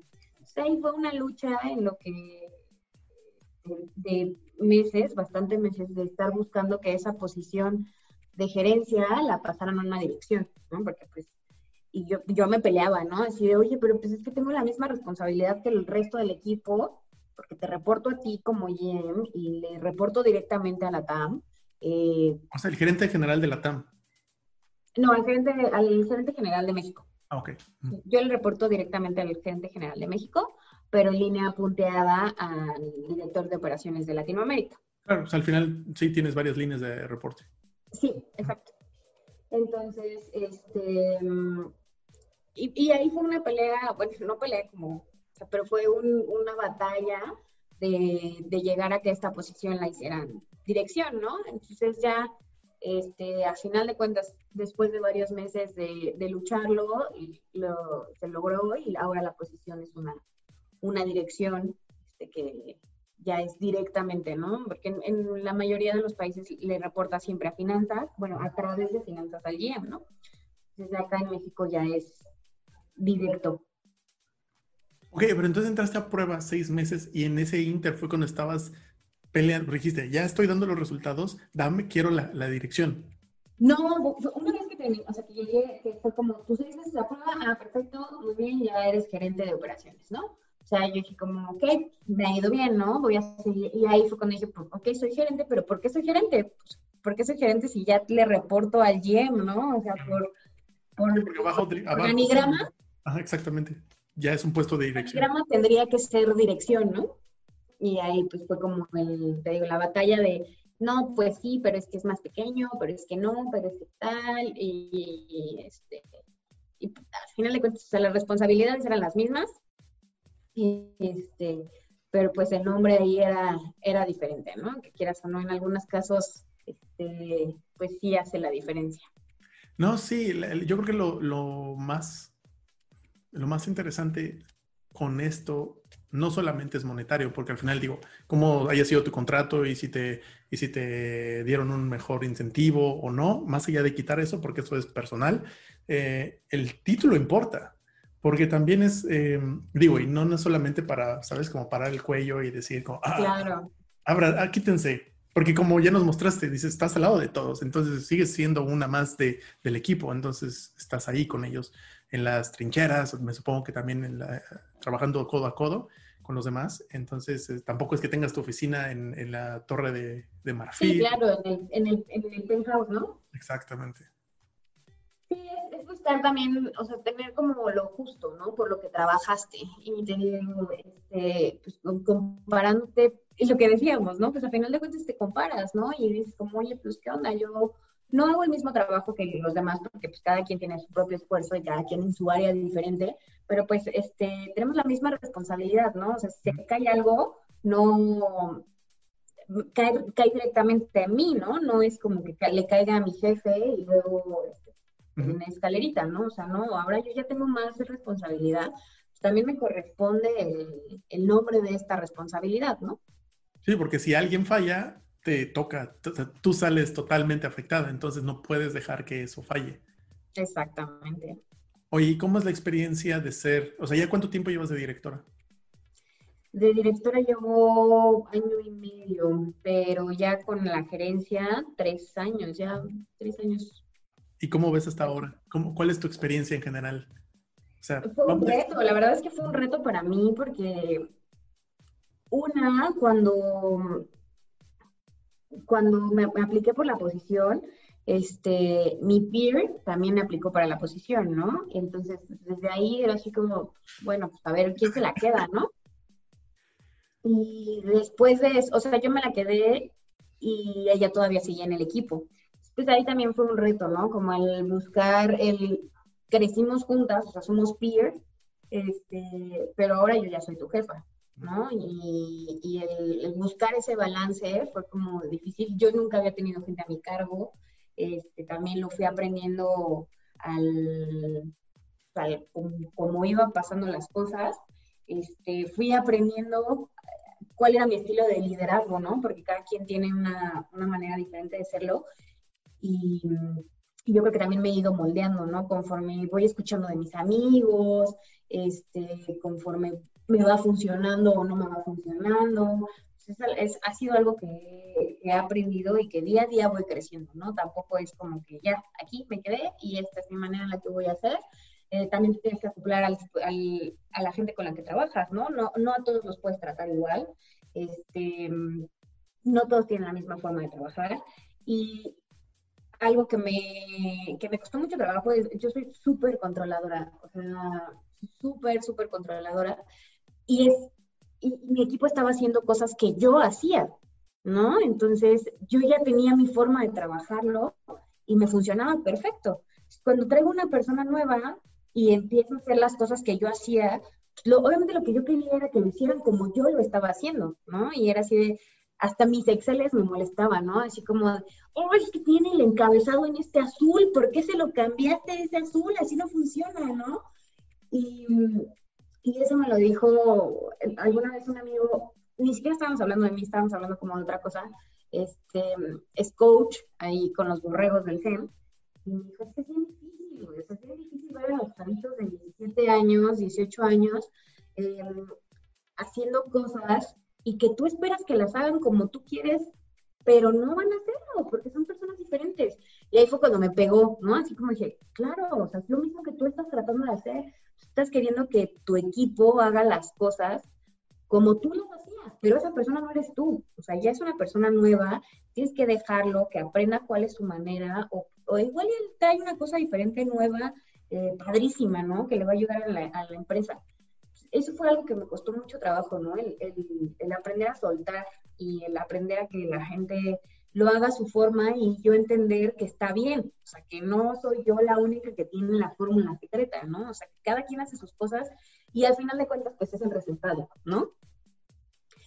Y creo que es algo en lo que, o bueno, yo me he hecho porras y creo que he madurado muchísimo porque ahora siento que soy todo lo contrario, ¿no? Ahora es así como de, ay, ¿cómo lo hago? Como tú puedas. O sea, tú hazlo y pues, entrégamelo, ¿no? O sea, nada más con que Siempre y me lo cuando esté en entregues. tiempo y forma, venga. Ajá, así, en tiempo, en forma, esta es la manera en la que lo vamos a hacer. Lo que pase en medio es tu manera de hacerlo, ¿no? O sea, yo ya no me voy a meter. Obviamente, si necesitas mi apoyo, pues aquí estoy, pero es tu trabajo, o sea, y tú hazlo, ¿no? Todo lo contrario de como era a un principio, ¿no? Bueno, pero también tiene que ver con la responsabilidad que cargas, porque, o sea, como dices, soy muy controladora, es no necesariamente por gusto, es porque también sabes que tienes que dar resultados y ahora tienes una responsabilidad más y quieres dar los resultados bien hechos, entonces te quieres asegurar de las cosas. Entonces el hecho de que te quieres asegurarlo, tengas la responsabilidad encima y además estás a prueba, seguramente, ya me imagino, o sea, cualquiera en tu posición hubiera estado igual, es como, ¡ay! Dame, lo quiero así. Entonces, Sí, sí, sí, pero, o sea, no, sí, la verdad soy controladora en general en mi vida, entonces, o sea, sí, no es nada más de trabajo, pero también justo esa responsabilidad fue algo de lo que me ayudó a dejar ir las cosas, ¿no? Porque mis responsabilidades iban creciendo y ya había puntos en los que ya no me podía meter a tal detalle, ¿no? O sea, ya no me daba la vida para estar checando que el Excel tuviera el mismo tono de azul que yo usaba, ¿no? Entonces, pues ya también fue así como, pues como salga, ¿no? O sea, y me funcionó, ¿no? A final de cuentas me salió bien, a mi equipo le salió bien, y yo pude seguir haciendo cosas que tenía que empezar a hacer nuevas y dejar la parte operativa, ¿no? Que me encanta la parte operativa, pero tenía que dejarlo ir para empezar a hacer mis nuevas responsabilidades, ¿no? sí, de hecho pasa eso, de que si no delegas y no te puedes enfocar en tu rol y en lo que sigue, porque estás viendo hacia abajo, no, digamos, a la altura de tu vista ni hacia arriba, porque te consume tiempo hacia abajo. Sí. Y ¿sabes qué? O sea, algo que también, o sea, ya o sea, te das cuenta es delegar y automatizar. O sea, también hay Ujú. cosas que están muy padres, que tenemos que usar las herramientas que tenemos. Excel, que a mí me encanta, o sea, soy fan número uno de Excel. Y empiezas a tener que automatizar cosas, ¿no? Yo también me acuerdo de procesos que hacía cuando entré a Red Bull, que ahora ya hacemos automáticos, ¿no? Y que me pregunto, ¿no? Como, órale, ¿cómo lo hacía en ese entonces, no? Necesitaba tanto tiempo y ahora ya es así, ¿no? O sea, ya lo haces rapidísimo con el clic de un botón y te da tiempo para ir creciendo, ¿no? Y creo que tienes que irte adaptando a eso, ¿no? Porque, o sea, ahora el mercado es más difícil, no sé, ahora tenemos más clientes y tenemos que hacer más cosas con esos clientes, o, no sé, el SAT, que es súper especial, ¿no? Entonces el SAT también te empieza a implementar cosas nuevas, entonces tienes que empezar a buscarle cómo complacer esas exigencias del SAT de una manera más automática, ¿no? Cosa que igual hace 3 años no tenías que hacer y por eso tenías el tiempo de hacer las cosas más manuales, ¿no? Sí, de hecho, Sí, son como diferentes complejidades, pero digo, de hecho, algo que yo no entiendo, bueno, ok, entiendo, ok, no es que no lo entienda. Eh, Más bien es, a veces no lo puedo comprender de cierta forma. Es, en México, creo que al menos en Ciudad de México y por las personas que tenemos, por ejemplo, en común o conocidos o contactos, etcétera, he escuchado que prácticamente todos, si no es que la mayoría, trabaja con Excel. Y eso está sorprendente. No estoy diciendo que no funcione, al contrario, es una súper herramienta, pero yo trabajando acá, casi, bueno, obviamente usan muchos Excel, pero usan más sistemas y cosas automatizadas y no Excel. Entonces fue eso como, oye, si yo puedo hacer todo en Excel, ¿para qué tienen este sistema? Entonces, justamente lo que una vez tuve una plática con, creo que fue con mi hermano, él trabaja en Walmart, es creo que director, subdirector, no me acuerdo bien qué puesto tiene, en compras en un área. Y me estaba diciendo que la ventaja de Excel es que pues, puedes hacer prácticamente todo lo que quieras, me refiero en cuanto a análisis, en análisis de datos sobre todo, y manejo de datos, y toma de decisiones al final del día, que es eso. Y le dije, ¿por qué no cambian a un sistema nada más para que llegues, clic, clic, clic, y ya? Digo, porque se puede, y aquí está pasando. Y dice, porque primero no les interesa, no quieren invertir en el sistema, y no necesariamente hay un costo-beneficio. Dice, muchas veces es más barato contratar a alguien que pagar por el sistema en dólares, en millones de dólares. Entonces dice como, ok, bueno.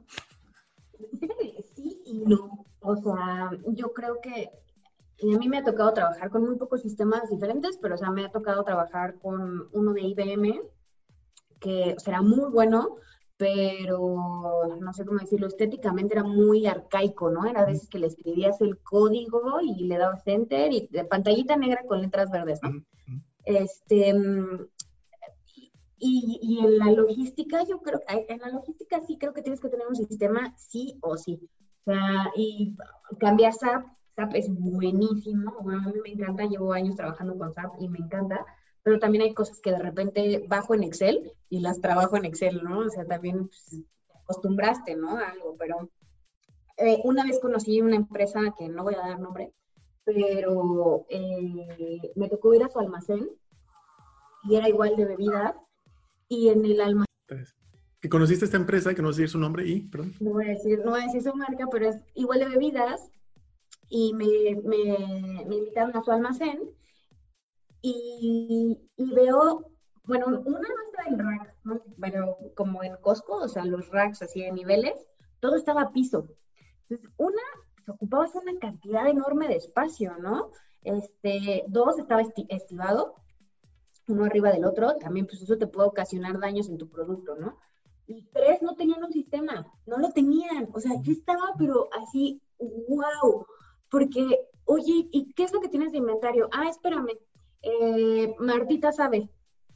O sea, como Marta es la que sabe de tu volumen de inventario, sí. Ah, oye, ¿y dónde tienes tal SKU? Ah, a ver, está junto a ese poste. O sea, ¿cómo no? O sea, no tienes un número de posición. O sea, ¿qué pasa si mañana se va Marta y no te sabes el volumen, ¿no? Y algo que me impresionó más, las caducidades. Y aparte tenían caducidades cortas, de 4 o 5 meses. Oye, ¿qué caducidad tiene? Ah, tenemos un sistema para eso. Ah, ok. Cada uno tiene una etiqueta de un color diferente. O sea, su etiqueta era el sistema de caducidades. O sea, tenían una etiqueta azul para la de 5 meses, una verde para la de 4 meses y una roja para la de 3. Y ya, no más.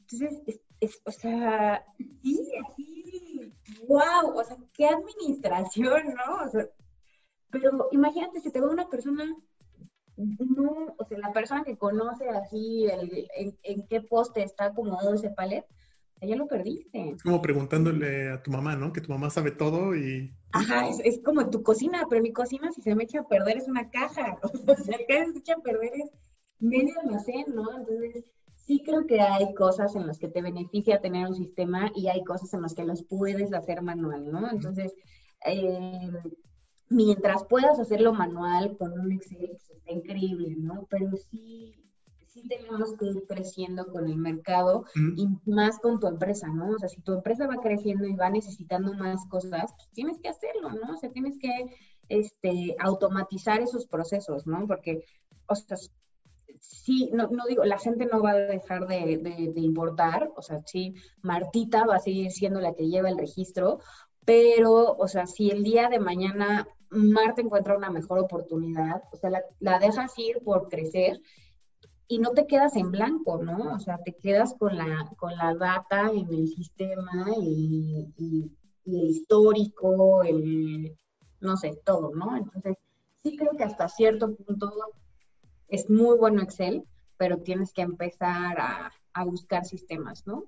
Está súper interesante, tío, porque aquí yo he visto, digo, aquí es muy tecnológico, eso me impresionó. Y es prácticamente todo, para todo hay un sistema y prácticamente las empresas o, vamos a decir, emprendedores y colegas o gente, incluso eso también fue algo que, digo, la razón por la cual estoy hablando precisamente de esto fue porque yo también estuve buscando empleos acá. Entonces, cuando empiezo a ver la oferta laboral, digo, oye, pues así como en México hay acá, ¿no? ¿Y qué crees? Que no es la misma oferta, es muy diferente. Entonces, sí hay logística, pero por ejemplo, sí hay para ingenieros, pero también lo interesante, los ingenieros ganan menos que los programadores. Entonces, Claro. pero por mucho. Entonces, por ejemplo, estaba viendo rangos la otra vez, hace no mucho, me apareció en LinkedIn o algo así, em, que los ingenieros ganan entre, creo que 40,000 y 60 a 70,000 euros al año. Digo, al mes no sé, pero más o menos hacemos cuentas. 40,000 a 60 en promedio. Y los desarrolladores de 60,000 a 120,000. O sea, es prácticamente el doble. Doble. Pueden llegar a ganar hasta el doble. Obviamente en cada industria y en cada área puedes llegar a crecer y ganas más, ¿no? Pero está interesante y sobre todo te digo porque al ver esa oferta laboral y al convivir con las personas, y al aplicar a puestos, te das cuenta que mi perfil no está hecho para esta oferta laboral. Entonces, ¿qué pasó? Como en qué momento en dónde entro yo. Entonces, muchas de las ofertas o empleos que hay tienen que ver con, bueno, vamos a decir la parte administrativa. En vez de Project Management es Scrum o Agile. En la parte, y es también Project Management, Program Management. También hay mucho de desarrollador de productos o product owners. Hay mucho de UI, UX, de las interfaces de los diseños de las páginas, etc. Entonces, todo es digital para desarrollar un nuevo concepto de algo. Entonces, eso me impresionó y dije, oye, estoy fuera del mercado. ¿Qué onda? Es que estoy diciendo también cómo es dependiendo del mercado, ¿no? O sea, pues, eh, allá, como dices, es mucha más la tecnología, pues obviamente buscas más gente en sistemas, ¿no? Acá probablemente no tanto. Entonces, pues por eso buscas a alguien que administrativamente tenga esa fuerza, ¿no? Porque todavía no logra, o bueno, todavía no hacen ese cambio al sistema y hacerlo más automático, ¿no? Todavía necesitas a alguien que eh, platique con la gente, que maneje, o sea, que sepa administrar equipos y que sepa, o sea, y que sea más, no es por decir, no, o sea, más arcaico, ¿no? O que todavía no tan tecnológico como lo es en Europa, ¿no? Pero pues creo que para allá vamos, ¿no? O sea, creo que te tienes que adaptar, ¿no? O sea, y antes, bueno, yo me acuerdo cuando íbamos en el TEC, o sea, SAP era una optativa, ¿no? O sea, y yo estoy segura que la metí porque no me alcanzó, o sea, no había otra optativa que me acomodara en el horario, ¿no? Y, y me doy cuenta, o sea, que es una súper herramienta y que en serio, o sea, ahora lo primero que te fijas en un currículum, ¿sabe usar SAP? Sí, bueno, lo quiero, ¿no? O sea, o no sabe usar SAP, uy, o sea, es que sí va a estar difícil enseñarle, ¿no? O sea, empezar desde cero. Entonces, sí tiene cierta ventaja al tener un sistema, ¿no? Y probablemente, o sea, bueno, no probablemente, ¿no? Nosotros ahora decimos SAP es básico. Estoy segura que cuando mi mamá y mi papá trabajaban o buscaban trabajo, ni existía eso, ¿no? O sea, era alguien que supiera usar la computadora, ya era así como, sí, wow, esa tiene una ventaja. Pues poquito a poquito vamos teniendo que buscar ventajas diferentes para seguir creciendo o para seguir encontrando trabajo, ¿no? Y está increíble porque, digo, al final digo, como lo estamos hablando, es competencia. Y las personas que estén más enfocadas a tecnología son las que van a tener los mejores trabajos y más ingresos. Y las personas que son operarios o que hacen cosas repetitivas los van a ir desplazando, prácticamente se van a quedar sin nada. Y va a pasar.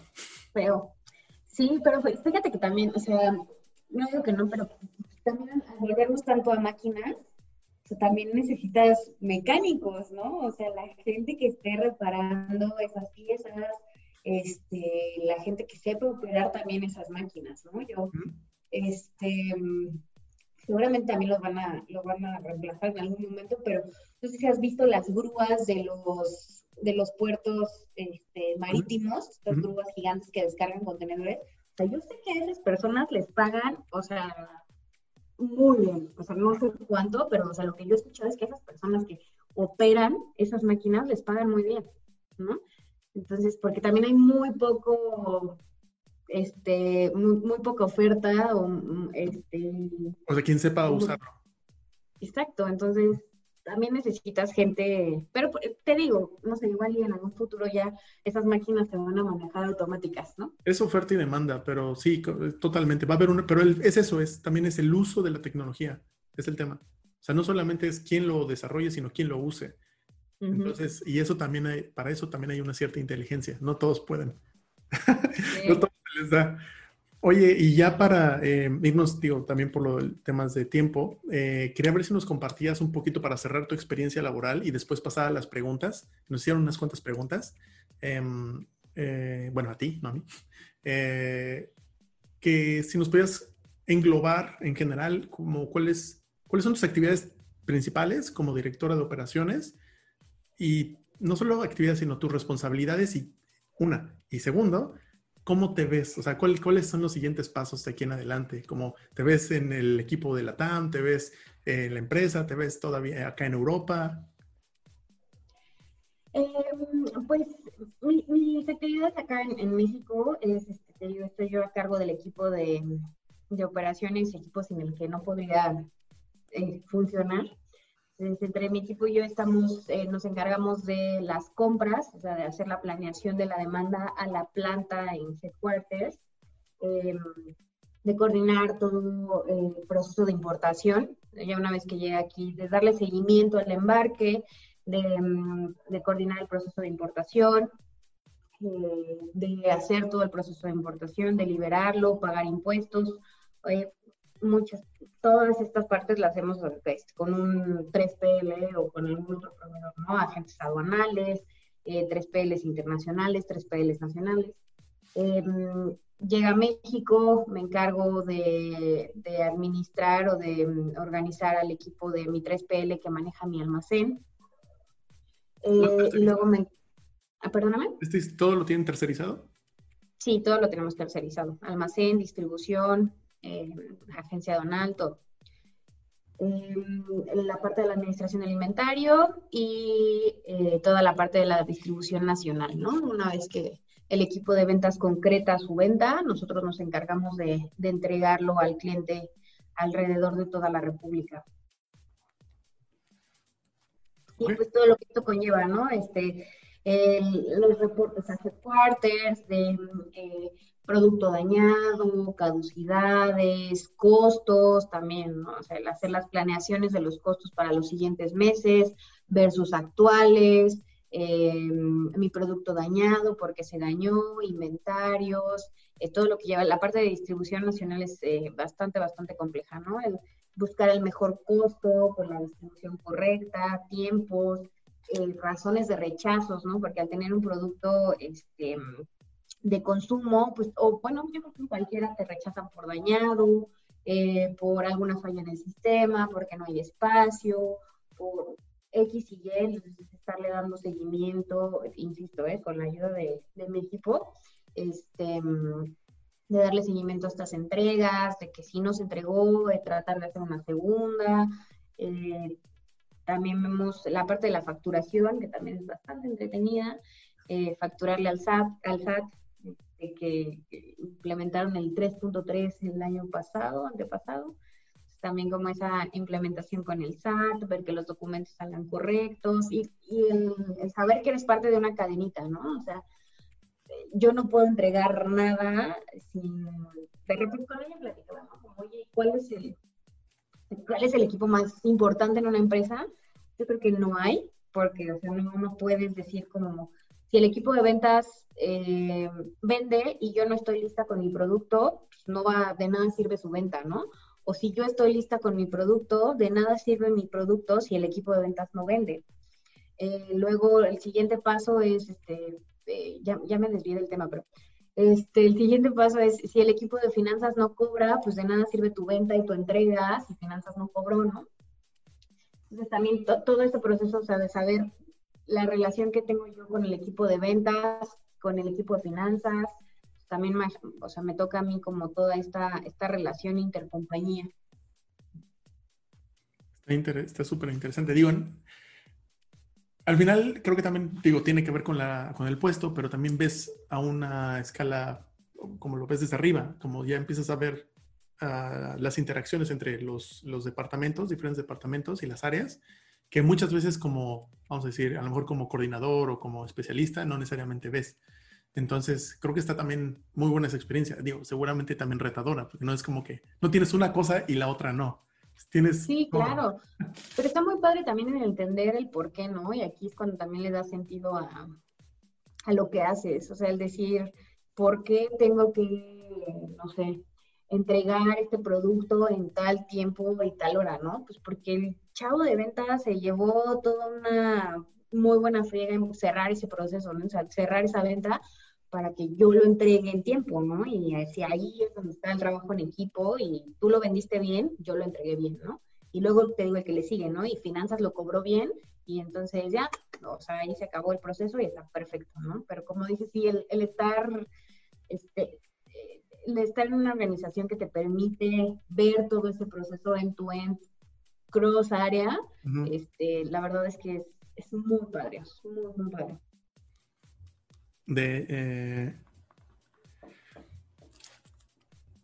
Creo que estos temas, cada uno de ellos pueden seguir por sí solos y nos podemos expandir horas. ya nos dimos cuenta, ¿no? Que tocamos uno, pum, cada uno tiene su tema y seguramente tienes 1000 historias que contar, que a ver si en una de esas, en un futuro no muy lejano, nos puedes compartir de una u otra forma, por lo mismo que sé que estás ocupada y que el puesto te demanda. Vamos a ver qué tal se da. Y bueno, si nos puedes compartir, como te digo, la segunda pregunta era, ¿hacia dónde crees que vas? ¿Cuáles son al menos tus objetivos? ¿Cómo te ves? Digo, a lo mejor todavía te ves en bueno, por favor. Pues, quién sabe, ¿eh? La verdad es que esta pandemia y en general la situación en el mundo, o sea, me ha dado nuevos retos ahorita en la posición en la que tengo, o sea, cosas nuevas que he tenido que aprender. Y que está muy padre porque no he dejado de aprender y de repente me digo eso, ¿no? Como, bueno, pues, o sea, ve el lado positivo y esta situación te está dando cosas que no aprenderías en otra opción, en otra situación, ¿no? Entonces, la verdad es que ahorita no me he puesto a pensar en qué quiero hacer. Obviamente quiero seguir creciendo, o sea, pero algo que hace poquito platicaba con alguien, que así muy empírico y muy filosófico, o sea, donde me veo dentro de un año, dentro de 5 años, es siendo feliz, ¿no? Uh-huh. Creo que algo que nos afecta a nosotros, o bueno, nuestra generación últimamente es la ansiedad, ese estrés de qué voy a hacer, si quiero seguir creciendo, si no quiero seguir creciendo. O sea, quiero que en cualquier punto, o sea, si es en donde estoy ahorita, si va a ser una posición más grande, si va a ser emprendiendo algo por mí sola, que en cualquiera de los casos yo sea feliz, ¿no? O sea, el tener tiempo para mí, para mi familia, para mis amigos, para las cosas que me gustan, o sea, el siempre estar feliz en donde esté es algo que es lo que voy a buscar, te digo, o sea, directora de operaciones en México, o sea, en Latinoamérica, o sea, en donde sea, es mi objetivo primordial. De hecho, digo, antes de hacerle, justamente iba a sugerir algo y creo que va por ahí, que llevas muy poco tiempo, relativamente poco tiempo en el puesto, entonces todavía hay muchas cosas que descubrir y seguramente vas a estar bastante entretenida en haciendo eso. Y segundo, que nunca está de más experimentar siempre cosas nuevas con hobbies o fuera del trabajo, que muchas veces creemos que las cosas a futuro tienen que seguir siendo solo profesionales y no necesariamente, ¿sabes? Como uno nunca sabe. Sí, y como dices tal cual, ¿no? O sea, la verdad es que sigo aprendiendo y es algo que me gusta mucho, o sea, que a lo largo de mi carrera me he dado cuenta que me gusta mucho de la logística, y que a pesar de que es rutina tu trabajo, o sea, siempre hay algo nuevo, ¿no? O sea, y de repente así, luego hasta medio como, ay, cállate, ¿no? Ya no quieres nada más nuevo, porque de repente es el, uy, te robaron, ¿no? Y tienes que, o sea, es algo nuevo, ¿no? Pues no sé qué hacer con un producto que me robaron, ¿no? Y qué le digo al cliente. Eh, Tengo que levantar el acta del ministerio, o tengo que darle seguimiento con headquarters y decirle, ¿no? Y te digo, o sea, siempre hay algo nuevo que aprender en la logística y un reto nuevo, pues, muy padre. Eh, y también, como dices, ¿no? El aprender hobbies. Te contaba en un principio que quería estudiar gastronomía, nunca se me dio.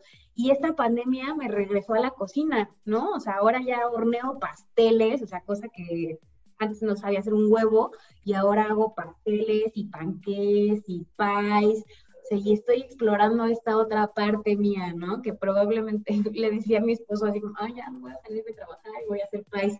¿Cuántos tengo que vender para ganar lo que gano ahorita, no? Y así, no, muchos, no te salgas todavía, ¿no?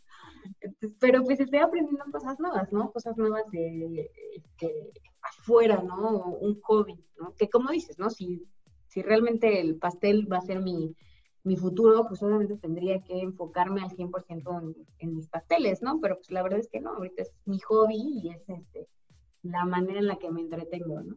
¿No? Y la verdad es que lo disfrutes. O sea, al final es que a ti te dé satisfacción, que creo que la felicidad es importante, pero la satisfacción la felicidad es como un byproduct de la satisfacción. Sí, Entonces, sí. bueno, hasta ahorita, como dije, hablamos ya bastante de todos estos temas. Muchas gracias.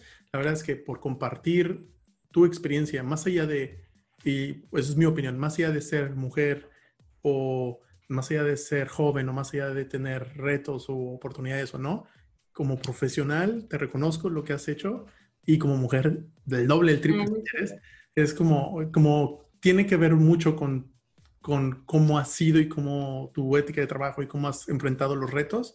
Y como digo, o sea, el hecho de que además es mujer y traigas la bandera de que sabes que yo también quiero apoyar y aportar a otras, no solo personas, sino también a las mujeres y abrir camino, eso es lo que aplaudo sobre todo. Como realmente digo, a mí en lo personal, aplaudo tanto hombres como mujeres, como a quien sea que esté haciendo cosas importantes para todos. Entonces, pero en este caso, como estoy hablando contigo, te lo reconozco por... Muchísimas gracias. Okay. Muchas gracias. Estuvo muy buena la plática.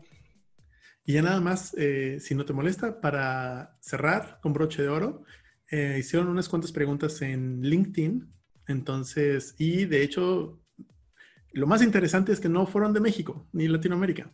Órale. Fue una de aquí de Alemania y el otro, no sé dónde está, que estoy justamente viendo de dónde está. Ah, los dos de Alemania. Interesante. ¿Ves? Te digo que es lo bueno de las redes sociales. Sí, bastante. Pregunta Olga Müller de LinkedIn. Dice, déjame, la voy a ir traduciendo, ¿eh? Sí. Dice, no voy a quedar mal en inglés. No. Muchas mujeres tienen retos escalando la escalera corporativa, especialmente trabajando en un ambiente dominado o en un ambiente muy masculino. No dice dominado, en un ambiente muy masculino. En tu experiencia, ¿cuál ha sido la clave para justamente ir abriéndote paso en la empresa? Hasta arriba, bueno, hasta una posición de director. Pues creo que el dejar de lado esa diferencia, ¿no? El decir, tú eres hombre, yo soy mujer.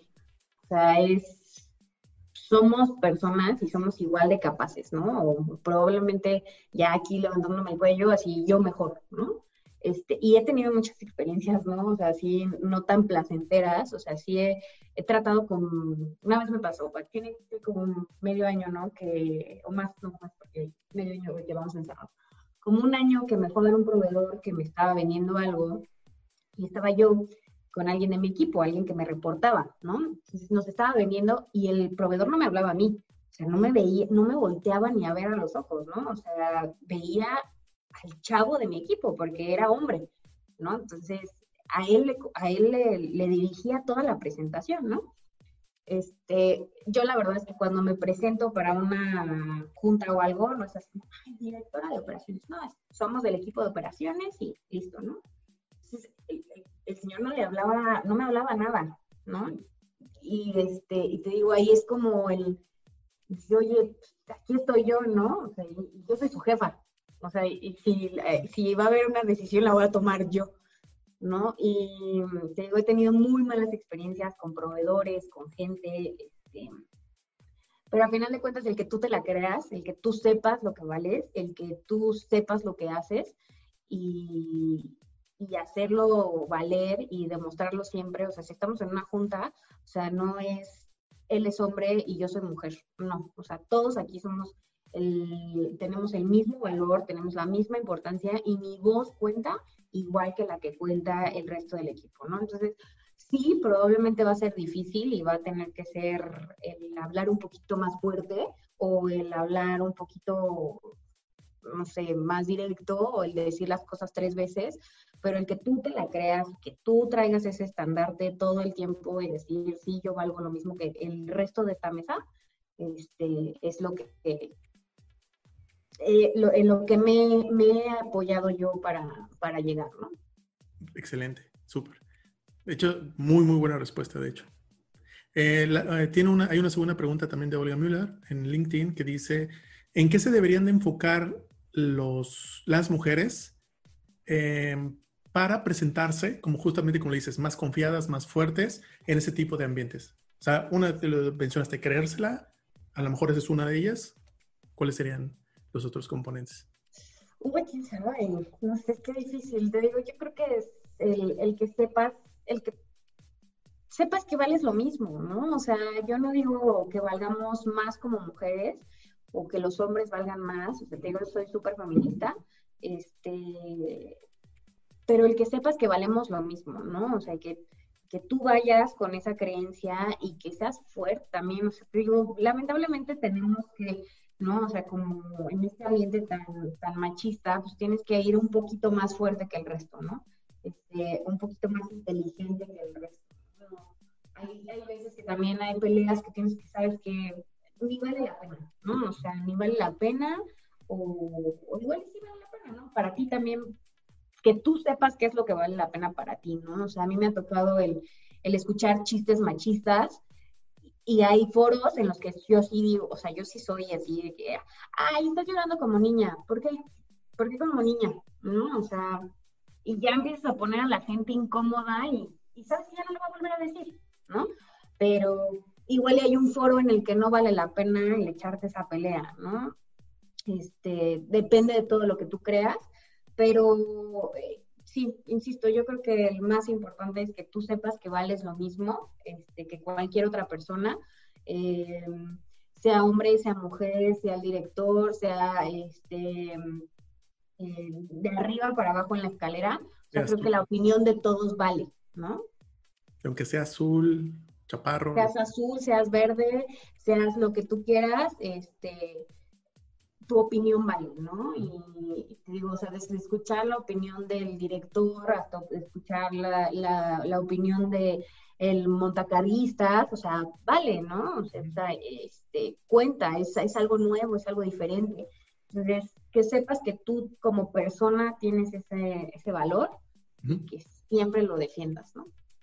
Y también saber escoger tus batallas, que más o menos lo dije. Saber escoger tus batallas, sí. Te digo, hay foros en los que sí ni vale la pena, ¿no? Ya, te digo, este proveedor que nunca me volteó a ver a la cara, o sea, no me voy a poner a decirle como, ¿sabes qué? Aquí yo voy a tomar la decisión, o sea, no, dije como, pues ya, o sea, esta decisión que había en mí, pues no te voy a contratar, y listo, ¿no? Pero... Siguiente, Sí, sí, sí, tal cual. O sea, hay otras en las que sí me aviento el speech, ¿no? Y la última pregunta es de Benjamin Egerland. Es, ¿qué ves tú como el propósito de Red Bull y cómo una empresa como Red Bull planea o piensa hacer el planeta o el mundo un mejor lugar para los humanos, aparte de hacer dinero? Oh, qué interesante, pero está muy padre. Aparte de ser súper feminista, soy muy ambientalista. Entonces, es algo que me gusta, ¿no? Y que yo desde mi trinchera trato de pelear. Al final de cuentas estoy en una empresa de consumo, entonces pues sí no es lo más ambientalista del mundo, pero pues yo desde donde estoy trato de poner mi granito de arena, no sé, buscando la manera sustentable de destruir mis latas, eh, buscando, no sé, optimizar de repente que el imprimir o cosas así, pero eso, o sea, eso es algo que me da mucho orgullo de Red Bull, que se enfoca mucho en esto, ¿no? Algo que alguna vez me dijeron, nunca vamos a hacer de Green Bull, porque pues, tenemos la Fórmula 1, que son cosas, o sea, que no es nada sustentable, pero sí es algo en lo que Red Bull realmente hace mucho énfasis y trata de cuidar mucho, ¿no? Igual también de repente si se meten a la página de Red Bull, hay las cosas que hacen en cuanto a sustentabilidad. Todos nuestros refrigeradores que ven en la calle, en donde exhiben el producto y así, si son propios de Red Bull, son refrigeradores eco-friendly, o sea, gastan muchísimo menos energía que un refrigerador común. Eh, nuestra planta de producción es wall to wall para evitar transporte entre la materia prima y el proceso de llenado. La lata de aluminio hasta cierto porcentaje es reciclado. El aluminio es un producto que es 100% reciclable, que no importa cuántas veces lo recicles, tiene la misma calidad. Eh, ¿Cómo se llama? También en cuanto a empaque y transporte, es más eficiente que una botella de PET o que una botella de vidrio. Y justo todo esto lo sé porque Red Bull se enfoca en enseñarnos eso, ¿no? O sea, mira, esto es lo que estoy haciendo y estoy segura que tienen, de hecho, sustentabilidad es uno de mis main topics con mi jefe, ¿no? Y con todo Latinoamérica, con todo Headquarters. O sea, siempre tratamos de hacer algo en donde pongamos nuestro granito de arena en cuanto a sustentabilidad, ¿no? No sé, buscar que en tu evento las latas se junten para reciclarse, ¿no? Eh, buscar la menor cantidad de emisiones o hacer como algo si es un foco para Red Bull, ¿no? En México, en Latinoamérica y a nivel global, sí hay un equipo fuerte de Red Bull que está buscando siempre hacer algo de sustentabilidad, ¿no? Y justo como la pregunta no fue hacer el mundo mejor, o sea, no digo nada más como sustentabilidad, creo que también está a pasos de bebés, pero ahí va, buscando abrir más espacio para la diversidad, ¿no? No voy a hablar de más porque tampoco Red Bull no es una empresa muy mediática, ¿eh? La verdad es que no le encanta mucho meterse en esos temas, pero también siento que empieza a buscar más atletas mujeres. Eh, Hay una asociación muy padre que probablemente no es muy conocida y tampoco sepa que tiene algo que ver con Red Bull, pero se llama Wings for Life y Wings for Life es una asociación que busca una cura para enfermedades de la médula ósea.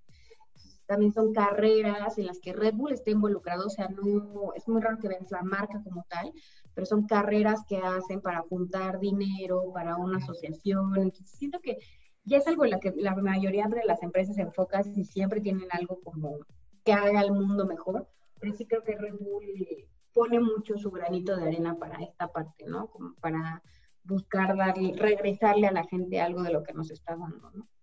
Y nada más para añadir algo a lo que acabas de decir, que al final las empresas no solo son, o sea, no hay empresas sino hay personas.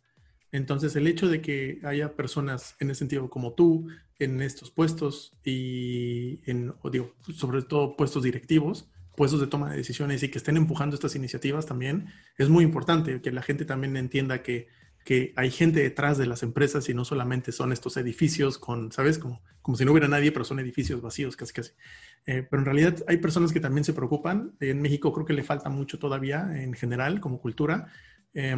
Pero como dices, ahí va. Y lo bueno es que estamos ya en un ambiente internacional donde prácticamente todo se sabe y si una empresa no lo hace, prácticamente lo tachan de, mira, él no lo hace. Entonces, creo que estamos en general haciendo buenas cosas, en general, otras no tan buenas, pero qué bueno que estés en una situación donde tu voz se haga escuchar y no solamente es que no te lo regalaron, sino que te lo ganaste y eso es todavía lo que más valoro de esta plática y pues nada más cerramos con muchas gracias.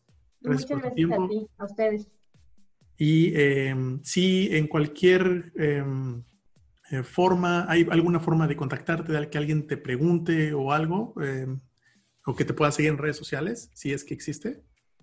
Sí, no soy una persona muy activa en redes sociales, pero sí, claro, sí, sin problema, no sé si cuando lo postes puedes postear mi LinkedIn, sin problema me pueden buscar. Insisto, no soy muy activa en redes sociales, entonces si me escriben, tengan paciencia porque tardo mucho en contestar. Pero sí, con mucho gusto podemos seguir esta plática con quien quiera.